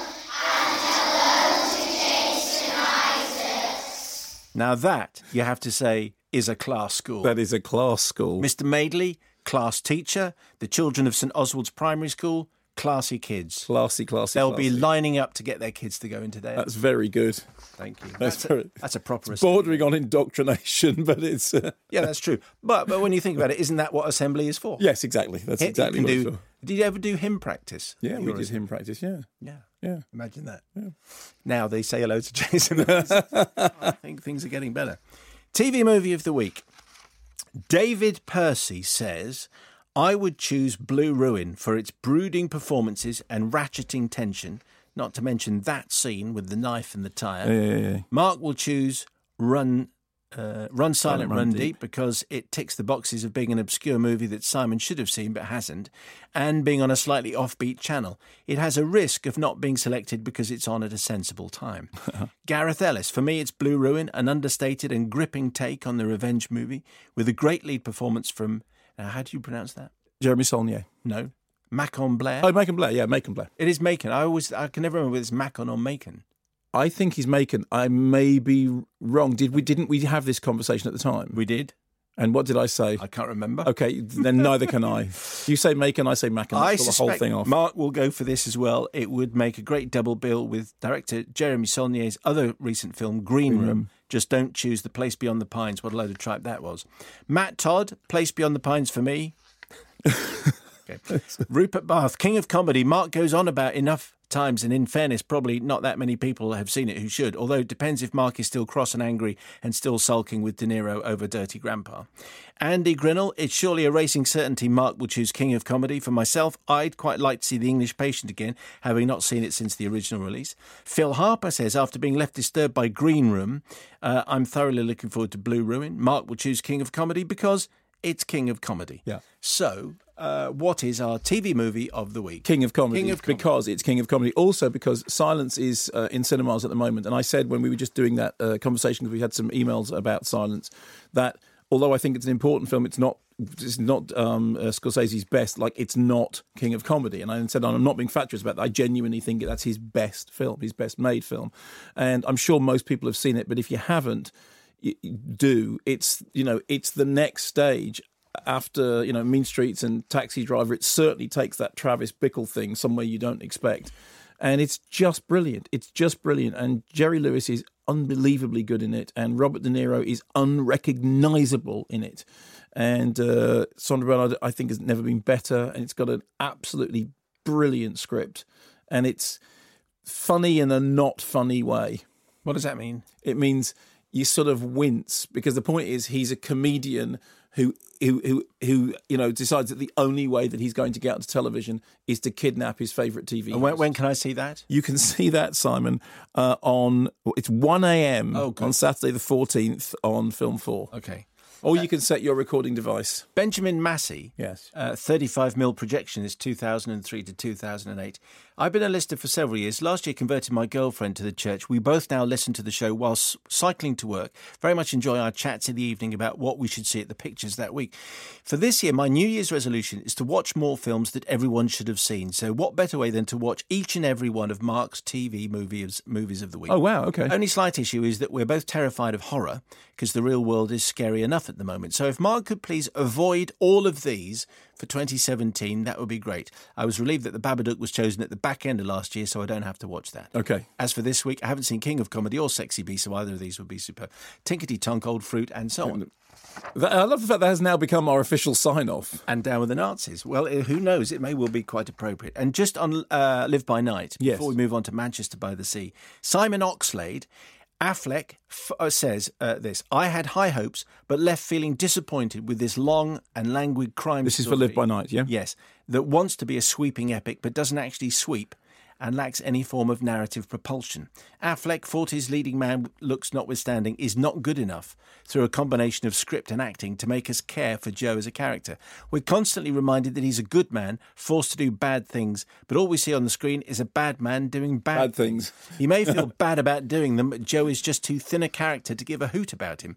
It's a 2-hour movie that seems to run 3 hours. We have a terrific car chase and an excellent hotel gunfight, but this is held up with a lot of tell not show voiceover and a couple of characters, in particular Chris Cooper's and Ellen Fanning's, who are given very short change from the film despite being the most but I think Cooper is brilliant in that. I think that even though he's not on screen that much, every moment that he is counts. I mean, he's just never bad. He is the most reliably good actor I can think of off the top of my head right now this second. And Simon concludes, very handsome to look at with a fine eye for period detail, but hurt badly by the poor lead role and odd structure. Also by the distracting sight of Affleck surrounded by his gang and being a full foot taller and wider than his heavies. Anyway, all in all, I'd give it a miss. Anyway, most of the correspondence to the show about La La Land, followed by Manchester by the Sea. So Manchester by the Sea is the third feature by Kenneth Lonergan. And Kenneth Lonergan made You Can Count on Me back in 2000, which was a Sundance Festival favourite and got great reviews and a couple of Oscar nominations. And then he's a playwright. He was best known originally as a playwright, and he's got screenwriting credit on Analyze This. And he made You Can Count on Me on absolutely under his own terms, and people said, "Wow, the guy's a genius." And I like You Can Count on Me, not as much as some others, but I liked it. Then there was Margaret. He shot Margaret in 2005, and It then went into post-production hell for 6 years of fighting and trying to get it finished and trying to edit it and lawsuits and one thing or another. The film finally came out in 2011 in a version which I have to say still looked unfinished. It still looked like a work in progress. There were lots of stories about Scorsese being brought in to help finish the film. It had some great performances and it had some strong elements, but it was... Yeah. So when Manchester by the Sea came out, the feeling for me was, okay, come on, now demonstrate that you are the great genius that everybody says you are. And with a couple of false steps aside, this is the one. This is the one that goes, okay, this guy does know how to make a film, and he does know how to, how to tell a story. So the story is Casey Affleck plays this janitor who is working in a suburb of Boston and is incredibly withdrawn. He's called Lee. We see him dealing with everybody's plumbing, but he won't be friendly. Somebody says to him, you don't say hello, you're not friendly, you don't smile at them.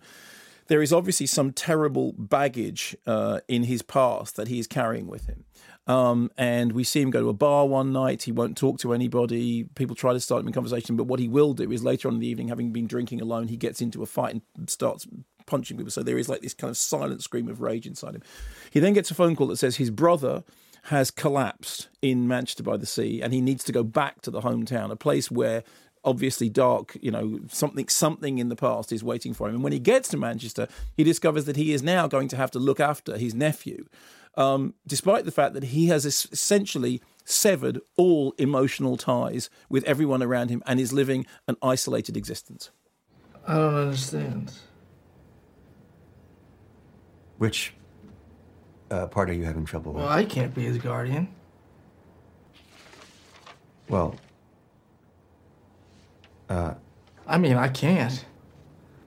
Well, naturally, I assumed Joe had discussed all this with you. No. He didn't. No. I have to say I'm somewhat taken aback. He can't live with me. I live in one room. Well, but Joe has provided for Patrick's upkeep. Food, clothes, etc. And the house and the boat are owned outright. I can't commute from Boston every day until he turns 18. I think the idea was that you would relocate. Relocate to where? Well, if you look, as you can see, your brother worked everything out extremely carefully. But he can't have, yes, can't have meant that. So basically, he finds himself in a circumstance in which he is being dragged back into the past, dragged back to the town which he has left, dragged back to being intimately connected with people having withdrawn from the world. One of the great strengths of the film is that Ben Affleck, I beg your pardon, Casey Affleck, because we were talking about Ben Affleck just earlier on, does one of the most impressive portrayals of isolation and withdrawal I can remember. When you play characters who are sort of isolated and withdrawn, too often people just do that thing about, they look away or they blank stares. What Casey Affleck does is to give you a sense that Lee is absolutely a kind of a deadpan, calm surface with something raging, broiling just beneath the surface. And it's to do with tiny physical gestures. It's to do with the way in which he hunches his shoulders. It's to do with this almost imperceptible pursing of the lips and this strange display of his teeth. It's to do with the way in which his eyes dart around the room. And it's a really impressive performance. I mean, it is really, really good. And what the film then does is it divides its time between the modern day stuff in which he's having to go back to Manchester with the Sea, he's having to deal with his estranged wife, he's having to deal with Joe's estranged wife, he's having to deal with this teenager who he knew and loved as a kid, but from whom he has apparently become estranged, and who now appears to be himself a rather difficult, selfish teenager who is obsessed only with his own libido and his own life. Imagine that. And these scenes are juxtaposed against scenes of his old life, of his life with his wife before, played by Michelle Williams, in which he's completely the opposite, in which he's garrulously outgoing, in which he's almost sort of boorishly drunken and full of bonhomie, and he's, friends, yeah. And these two separate timelines are juxtaposed against each other, and you get the sense that they are going to meet in, whatever it is, the dark secret that's kind of hiding in the back of the film, which you have some sense of what it is. I mean, obviously he's become estranged from his wife, and how has that happened? But the way in which Affleck's performance negotiates the difference between those two parts of the character's life is really, really beautifully done. The poster, I have to say, shows you Michelle Williams and Casey Affleck and suggests that the film will actually be about their relationship. In fact, one of the flaws of it for me is that she is rather sidelined, and what that means is that when you get certain confrontations in the drama, I actually wanted to know more about her character. I wanted to know more about what happened to her character. I wanted more of what I thought, to some extent, the film was being sold by in that poster. And so I ended up thinking something which I almost never think, which was, I wish this film was half an hour longer. And I never say that. I mean, you know this. I never say that. Yeah. I actually wanted there to be more fleshing that out. There is another false step, which I think is important, which is that there is a central sequence, which is a really, really important sequence about the character's emotional life and about how they've got to where they are now and how they got from where they were. And it's a very, very well orchestrated sequence, and it's really powerful, except for the fact that Kenneth Lonergan has decided to accompany it with Albinoni's Adagio in G minor. And the problem with that is Albinoni's Adagio in G minor has been overused so much in popular entertainment that when it turns up, it's distracting. I have to say, to give him his credit, he did say in an interview that originally he put it on as a temp track, just a temporary piece of music, and he was always intending to replace it. And then he just thought, it works so well, I can't replace it. And it may be that not everyone has the same, but for me, as the minute I hear that piece of music, I think Butterflies, Wendy Craig, I think Rollerball, I think Gallipoli, I think Simon Mayo's Confessions on Radio 2. I do use that every And the reason you use it is because it has now become a cliche. Mm-hmm. And it seemed like, particularly in a film which was so much to do with nuance. I mean, when I was talking about Casey Affleck's performance, I was saying so much of it is to do with tiny gestures, that it just seemed like a trowel-like thing to just lay on this piece of music, which, you know, is a brilliant and superb piece of music, but is overused in popular entertainment, no two ways about it. And Lonergan knows that, and he knew it when he decided to keep the piece of music on. And it may be that it's not a problem for everybody. For me, it was like the sound of a ship docking in the back, and I found that very, very distracting. It says something about how good the film is that it didn't derail it completely for me. Because actually, the minute that piece of music was gone, I was back into the emotion of the film, and I thought that it has a chilly look. It has a wintry setting. I mean, it's frosty. It's not just his character that's frosty. There's snow on the ground. There's ice in the air. There is ice in the relationships between the characters that you hope may thaw. It's a film which also has a certain degree of black comedy about it. It's a film which is very much about the incidental details of life being the things which are important and defining. At some of its most harrowing moments, everything is reduced to bureaucracy and pen pushing and people struggling with doors and things which are so unbelievably mundane. And this is something that Lonergan does brilliantly. He absolutely has an eye for the mundane details. So, overall, it's the piece of work that demonstrates that he is as good as everybody thinks he is. I don't think it's perfect, and as I said, that music choice and the absence for me of more of Michelle Williams' character, those are missteps, but those are in the end incidental missteps that do not take away from the fact that it is a very powerful film about an isolated man, brilliantly played by Casey Affleck, and directed with a genuine cinematic feeling by Kenneth Lonergan, about whom I am now, okay, yeah, he is good.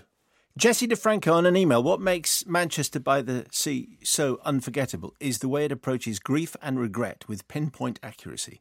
Although most people won't be able to relate to Lee's predicament, Casey Affleck plays him in a way that seems almost uncomfortably familiar. It's that feeling of knowing you made a horrible mistake and can never go back.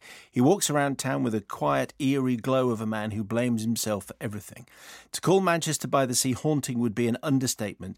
It's a movie that stays with you long after it's finished, and almost brings to mind your own personal grief. By the end, it's as if we've spent time grieving alongside these characters. What I found most interesting was the inability to communicate that the characters struggled with in this movie. So many scenes are of people trying to describe how they feel, but are unable to find the right words.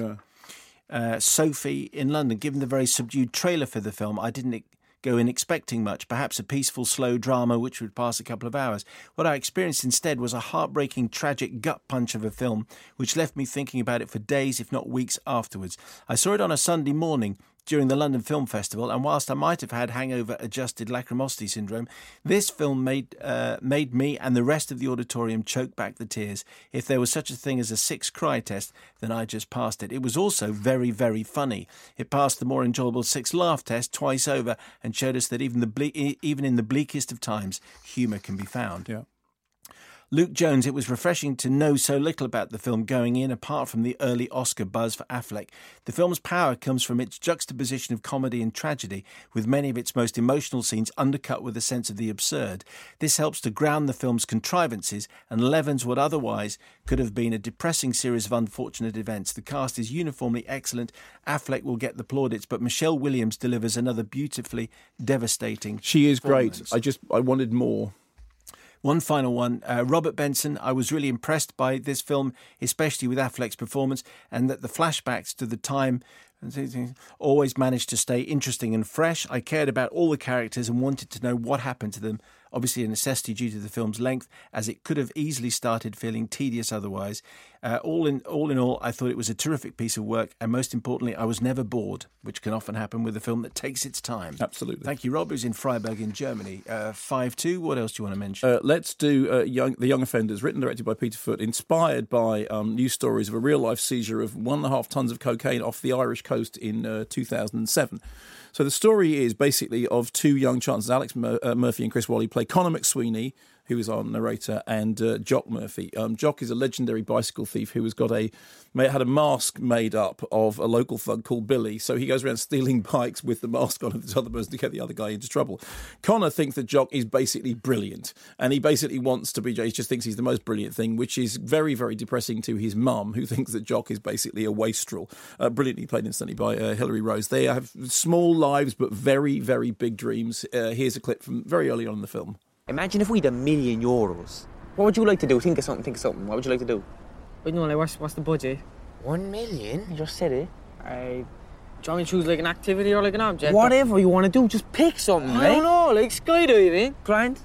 No bother, you can go skydiving. I'll get you a plane and a parachute, and you can skydive all the time, whenever you want. Where would you like to live? Mansion. Mansion? Grand, not a bother. We live in the City Hall. Well, Lord Mayor lives there, like. Well, yeah, we won't actually live in the City Hall, but we make a gaff just like the City Hall, you know what I mean? Looking over the city, Big right? mansion, looking over the city. We need a butler, or... Yeah, to clean the house, yeah, we get one of them fellas, like... Batman. Yeah, well, he could run the gaff with his like, English accent, but it'd be unbelievable, imagine waking up to that every morning. Yeah, wait. Right. What's happening? What you want for breakfast? You want some tea, son? Whatever we want. Sounds amazing. Are they making that up? That sounds like improv. Isn't it wonderful? So here's what happened. I didn't know anything about this film before. The rest of the story then is that there is a seizure of drugs, and the story is that they've all been thrown over the side of the boat. So people are rushing to the beach to go and try and find one of these bags that will make them money. And our anti-heroes, then steal bikes to go off and attempt to go. That's the plot. So there's a bit of whiskey galore in there, and some other movies that come to mind. But essentially, I saw this. I didn't know anything about it. It was the last screening on Tuesday, and it was a fairly small screening, and I had no expectations whatsoever. And that scene is at the very beginning, and I started laughing. And then I laughed consistently all the way through. I thought it was lovely. It reminded me, to some extent, of Adam and Paul, the Lenny Abramson movie, which was very much like kind of Samuel Beckett, Laurel and Hardy. And this is much more in the comedy setting, is much less of a sort of dark underlying tragedy than the Abramson. But there is an observational edge to it, which I think is very much like Adam and Paul. I thought the 2 lead performers were terrific. I just thought that the way in which they did that kind of hapless male bonding thing was really well observed. Funny, beautifully deadpan direction and beautifully deadpan performances, even as the drama, starts to cycle out of control and spiral out of control and become, tip over into the ridiculous. There are some lovely moments of pathos as well, when one of our young heroes says to his mother, "Look, say something nice about me. Say something nice about me." She says something, and he goes, "That's very vague. Can you not say something more specific?" I mean, it was It's touching and tender and really funny and really charming and a treat, I have to say, in a week to know nothing about a movie and go in and enjoy it as much as I did. So, our movie of the week, please. Well, it's La La Lovely, isn't it? It's La La. It's delightful. It's delicious. It's the La La Land. So that was our first show of the year. How do you think it went? I think we were quite spiffing. Spiffing. I think so. But Shall we try and use that word more often? Spiffing? Yes. Where did that come? What would be the derivation of spiffing? I mean, obviously, it's kind of like RAF banter, is that kind of thing. It's like it's from the same period as Tinkety Tonk Old Fruit. Yes, down with the Nazis. and also tiffin. Yeah, I've got no idea. Carry on up the Khyber. Well, Tiffin. we can do some It's not tiffin time. Any time is tiffin time. Is that Carry On Up the Khyber? And is tiffin spiffing in general? No. Tiffin in Carry On Up the Khyber is tea, isn't it? They have tiffin. But tiffin time. Tiffin could be spiffing. Could have. Yeah, but also because it's Sid James. Tiffin. He doesn't mean tea. What he means is Tarara Bumdier. Is she in it as well? She is. Tarara is in it, and along with. It's a lovely email from Anne James because we've got so much correspondence about La La Land. Apologies if you sent some stuff in and didn't get on, but that's most of it. Anne says, "Dear best show on the radio," but frankly, anything that starts like that is getting on read at some stage. Yeah, because we want to be absolutely clear, we are totally swayable by just praise. Yeah. Money and cash. Yes, and free meals. Yeah. Please and tickets, free tickets to the cinema that one of us got, but the other one didn't. And first class flights and things like that, cruises. Please can Mark let us know if La La Land would be suitable. And usually when we get these kind of emails, you know where it's heading because, we look concerns about, taking someone who's maybe too young to go and see a movie. Yeah. Can Mark let us know if La La Land would be suitable for my 91-year-old father? It's being spoken of as a modern take on an old-fashioned musical, and he loved those, being a fan of Fred Astaire. However, he will not want to see any of that sort of thing, and he won't want to be doing with any of that. Yes. Also, being 91 and feeling fully entitled to do whatever he wants, yes. He will break the code if he sees something that he doesn't approve of. Okay. So the question is there any of that sort of thing? No. And might he feel as though he doesn't want to be doing with any of that? No. That's actually one of the great joys of La La Land, is that it has... But there's kissing. Yeah. But it doesn't... And they kind of hang out together in the same bed. Yes, but there's not... There's not a rumpy scene. No. So we think, but there is one use of a rude word. Hang on, let me. It's almost as, and it stands out because they put it in because they didn't want to be a U certificate. Hang on, let me just see what the good old BBFC say in their advice. I think it is just the one rude word. I think it is, but then I often go and see films. And I say it is just the one rude word. And then somebody says, "What about that scene of intense cannibalism?" And I go, "Oh yeah, sorry, I'd forgotten about that." So let me just. And now a man looks something up on the internet. No, I'm sorry, but you brought it up and it is... Okay, so here we go. Cut. This work was passed uncut, and here's the information. La La Land is a musical comedy about the relationship between a jazz musician and an aspiring playwright. Well, an actress. There is infrequent use of strong language. I think that means once. Yeah. I don't think so. What? There is one. Is there? Yeah, there is one. It's infrequent, not frequent, by the way. That's what I said. There is infrequent use.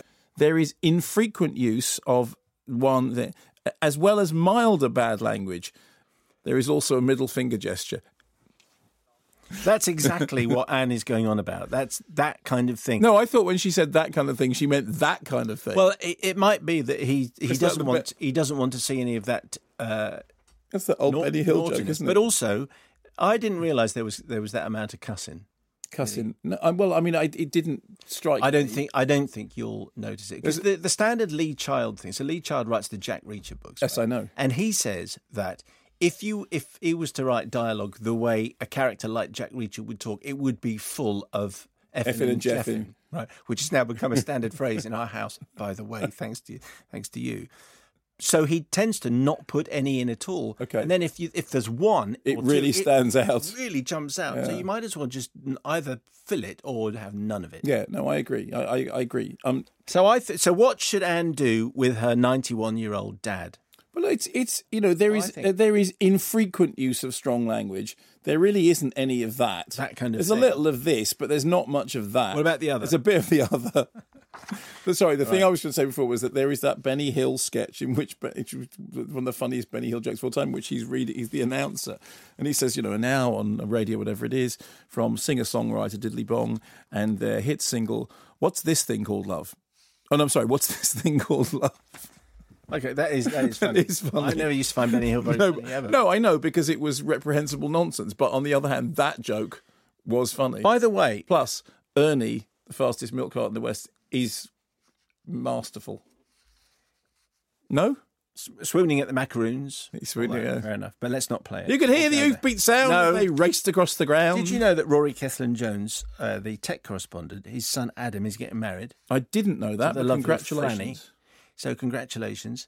And Rory says, this Saturday, to our great joy, they're getting married in Richmond Park. Oh, and we should say that it was Adam who emailed the show about litotes and your frequent use of litotes, yes. A film not without its flaws. Yes. Anyway, so Rory says it'd be fabulous if you could give them a what's-up and wish them many happy years of movie-going. Oh, and let them know that marriage, whilst not without flaws, litotes, is a wonderful thing, and everything will be all right in the end. So, very good. All the best to them. Before you I've got an interesting, possibly the most outrageous code-breaking offence ever. Yeah. Which either goes before or after your review of Underpants. Would you want to do? Could I do my review of Underpants and Blood then Wars we'll first? Finish with a humorous email from New Zealand. Okay, fine. So when Simon says Underpants, what he actually means is Underworld, Blood Wars, which is... let me just get to my notes on it. Thank you very much. You got notes? I just thought you made the whole thing. I do make the whole thing up, literally as I'm going on. That's why I make so many mistakes. So, Underworld Blood Wars, which is, I think, the 5th instalment. I think I might be wrong. Apparently, originally being conceived as a reboot, but then ended up being a sequel. So, fans of the Underworld movies do know exactly what they're going to get with Underworld movies. You're going to get Kate Beckinsale in that, in the black PVC, kicking lichen butt whilst vampires and werewolves and stuff. She's very good at it. Yeah, she is. Have sort of ongoing rivalries, and this is very much more of the same. The plot is that Celine. She has a daughter from whom she's estranged. Doesn't know where the daughter is, and is not meant to know where the daughter is. However, everybody, in a very Twilight-inspired twist, incidentally, everybody wants the blood of the daughter, which has special powers. Here's a clip. You are an extremely difficult person to keep track of. Stop tracking me! I'm not tracking you. I'm looking for Eve. I'm the very last person who could help you find my daughter. Celine, listen to me. The lichens are moving again. No, this is different. They're organized. They have a new leader. His name is Marius. I'm finished with this war. Well, it's not finished with you. They could have killed you, but clearly their mission was to capture you. Your daughter's blood. It's a prize. And if they find her, if they use it, Marius's power will be limitless. Well, then I hope she remains lost. And my favourite line in that is, "You're very hard to keep track of. Stop tracking me!" It's like, doctor, it hurts when I do this. Well, don't do that then.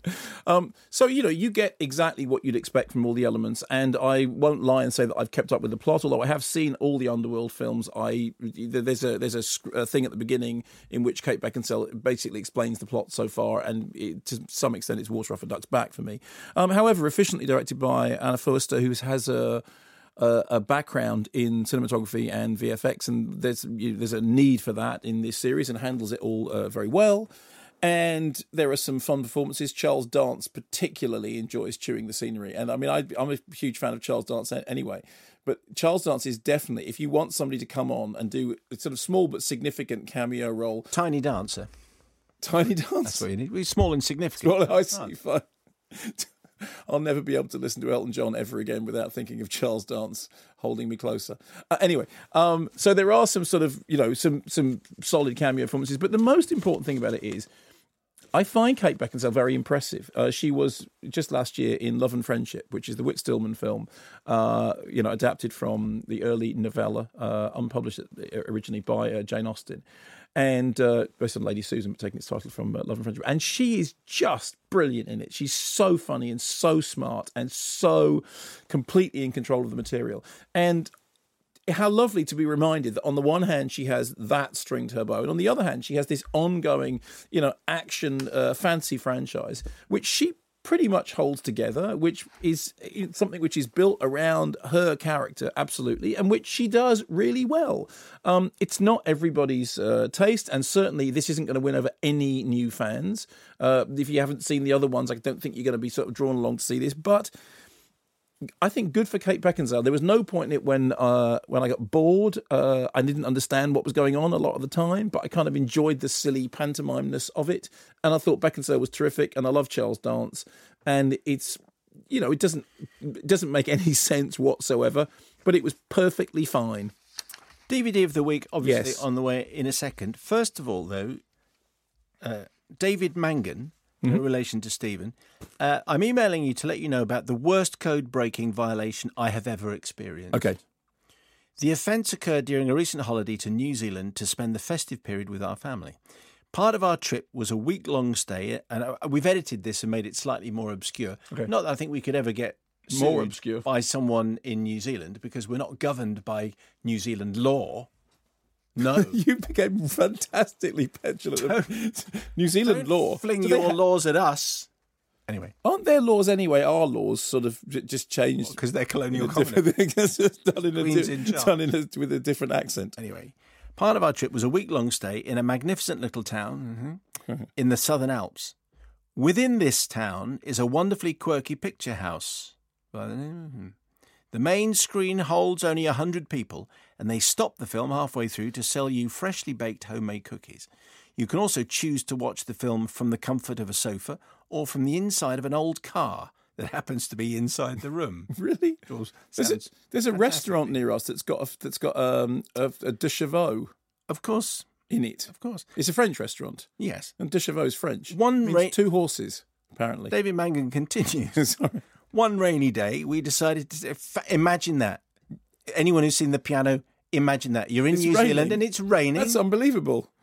Was Harvey Keitel trying to stick his finger in a hole in your stocking at the time? One rainy day, we decided to take a family trip to watch Rogue One. After purchasing our tickets, we formed an orderly queue and one by 100, handed our tickets to the manager, who then allowed us entry. He was as quirky as his cinema and took each ticket from the hands of his customers and responded with a cheerful "spank you" instead of a "thank you." I don't like the sound. Okay, this is a Benny Hill sketch. I kept my thoughts to myself. I wandered into the screen room. The violation of the code came shortly after we'd taken our seats. Throughout the film, there was the usual code violations. These included punters who feel it necessary to consume industrial quantities of popcorn and boiled sweets, and the two teenage boys directly behind my seat having a farting competition during the show. But all of these pale into insignificance when taken against the quirky manager's code breach. Immediately after we had sat down and before the show started, he stood at the front of the room and began to explain where Rogue One fitted into the Star Wars world. No issue so far, however. He then began to reveal spoiler... No! Letting us know that the final scenes involved with the, to the, and how, against the, however, to, full stop. That was a much redacted sentence. He was warming to his theme now and started revealing other parts of the plot. I could not believe that he'd been so thoughtless, and because of this fool, we all knew exactly how the film ended. He told us how it finished. Notwithstanding him, the film was ace, and their home-baked cookies were superb. If any other listeners find themselves in, and again, it does mention the name. I don't see why we can't mention this place. Anyway, this quirky cinema in this quirky town... it looks as though it might be slightly suggestive, by the way. The name of this place. What is it? I'm not going to tell you.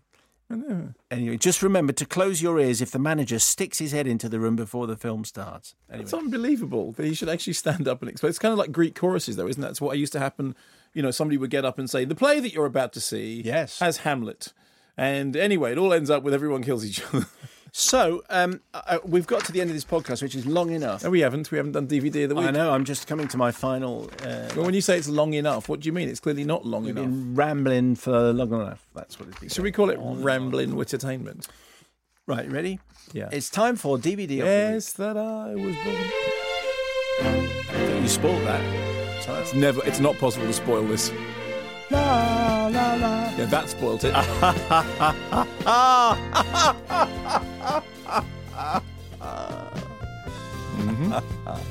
Next Monday is Greedy Smith's birthday. Who? Greedy Smith, you know him, vocalist, keyboardist, harmonicist and songwriter. Harmonicist. With Australian pop new wave band Mental as Anything. You know, Live It Up. If you know Greedy Smith, perhaps he'd like a DVD or Blu-ray for a birthday present, in which case we can help. So what would you choose Greedy Smith from Mental as Anything as a birthday present? And what would Mark pick as a birthday present for Greedy Smith from Mental as Anything? Well, Ben Wellborn says, "Hey there, you with a sad face, come up to my place and watch Hunt for the Wilder People because it's clearly the best DVD release of the week." Helen Jenkins says, "Hunt for the Wilder People, no contest." Stuart Johnson says, "Whoa, expressionism overload, the cabinet of Dr. Caligari every day of the week." Amy Saxby says, "Hunt for the Wilder People, it's a no-brainer, also on Netflix." Oh, is it? Oh, okay, I'll watch it on then. Is it there already? John Mills, Kubo and the Two Strings for me, but Dr. Flappy Hands will pick either Hunt for the Wilder People or Girl with All the Gifts. I think he'll pick the latter. I never want to see that version of Ben-Hur again. I'm only just getting over watching it on 3D at the cinema. And Catherine Ashworth, have to go for Kubo and the Two Strings, was in tears for most of it, but beautiful animation, fantastic yet devastating plot, second favourite film of last year for good reason. What is our DVD of the week? I love Hunt for the Wilder People. It's just really, really funny and charming and brilliant performances, and it was a total surprise. I saw it first at the Shetland Film Festival knowing nothing about it, and I just fell in love with it. I saw it with an audience of all ages and they all loved it, and it's completely delightful and charming and funny and strange and melancholic and beautiful and generally fabulous. Excellent. We're looking forward to the Reconnaissance Part 2. Because he doesn't come on the show very often. He doesn't. Was it Magic Mike that he did 2012, something like that? Yeah. That's 5 years without Matthew McConaughey on it is. So to make up for it, he's got 2 films out next week, and he's going to talk about both of them. Wow. Trouble. Wow. Mark, you've been fabulous. You've been great. You're looking great, by the way. You're looking tip-top. Particularly trim. Thanks, mate. This is Bachman Turner Overdrive. Tinkety-tonk. And down with the Nazis. On digital and online. This is BBC Radio 5 Live. bbc.co.uk/5live.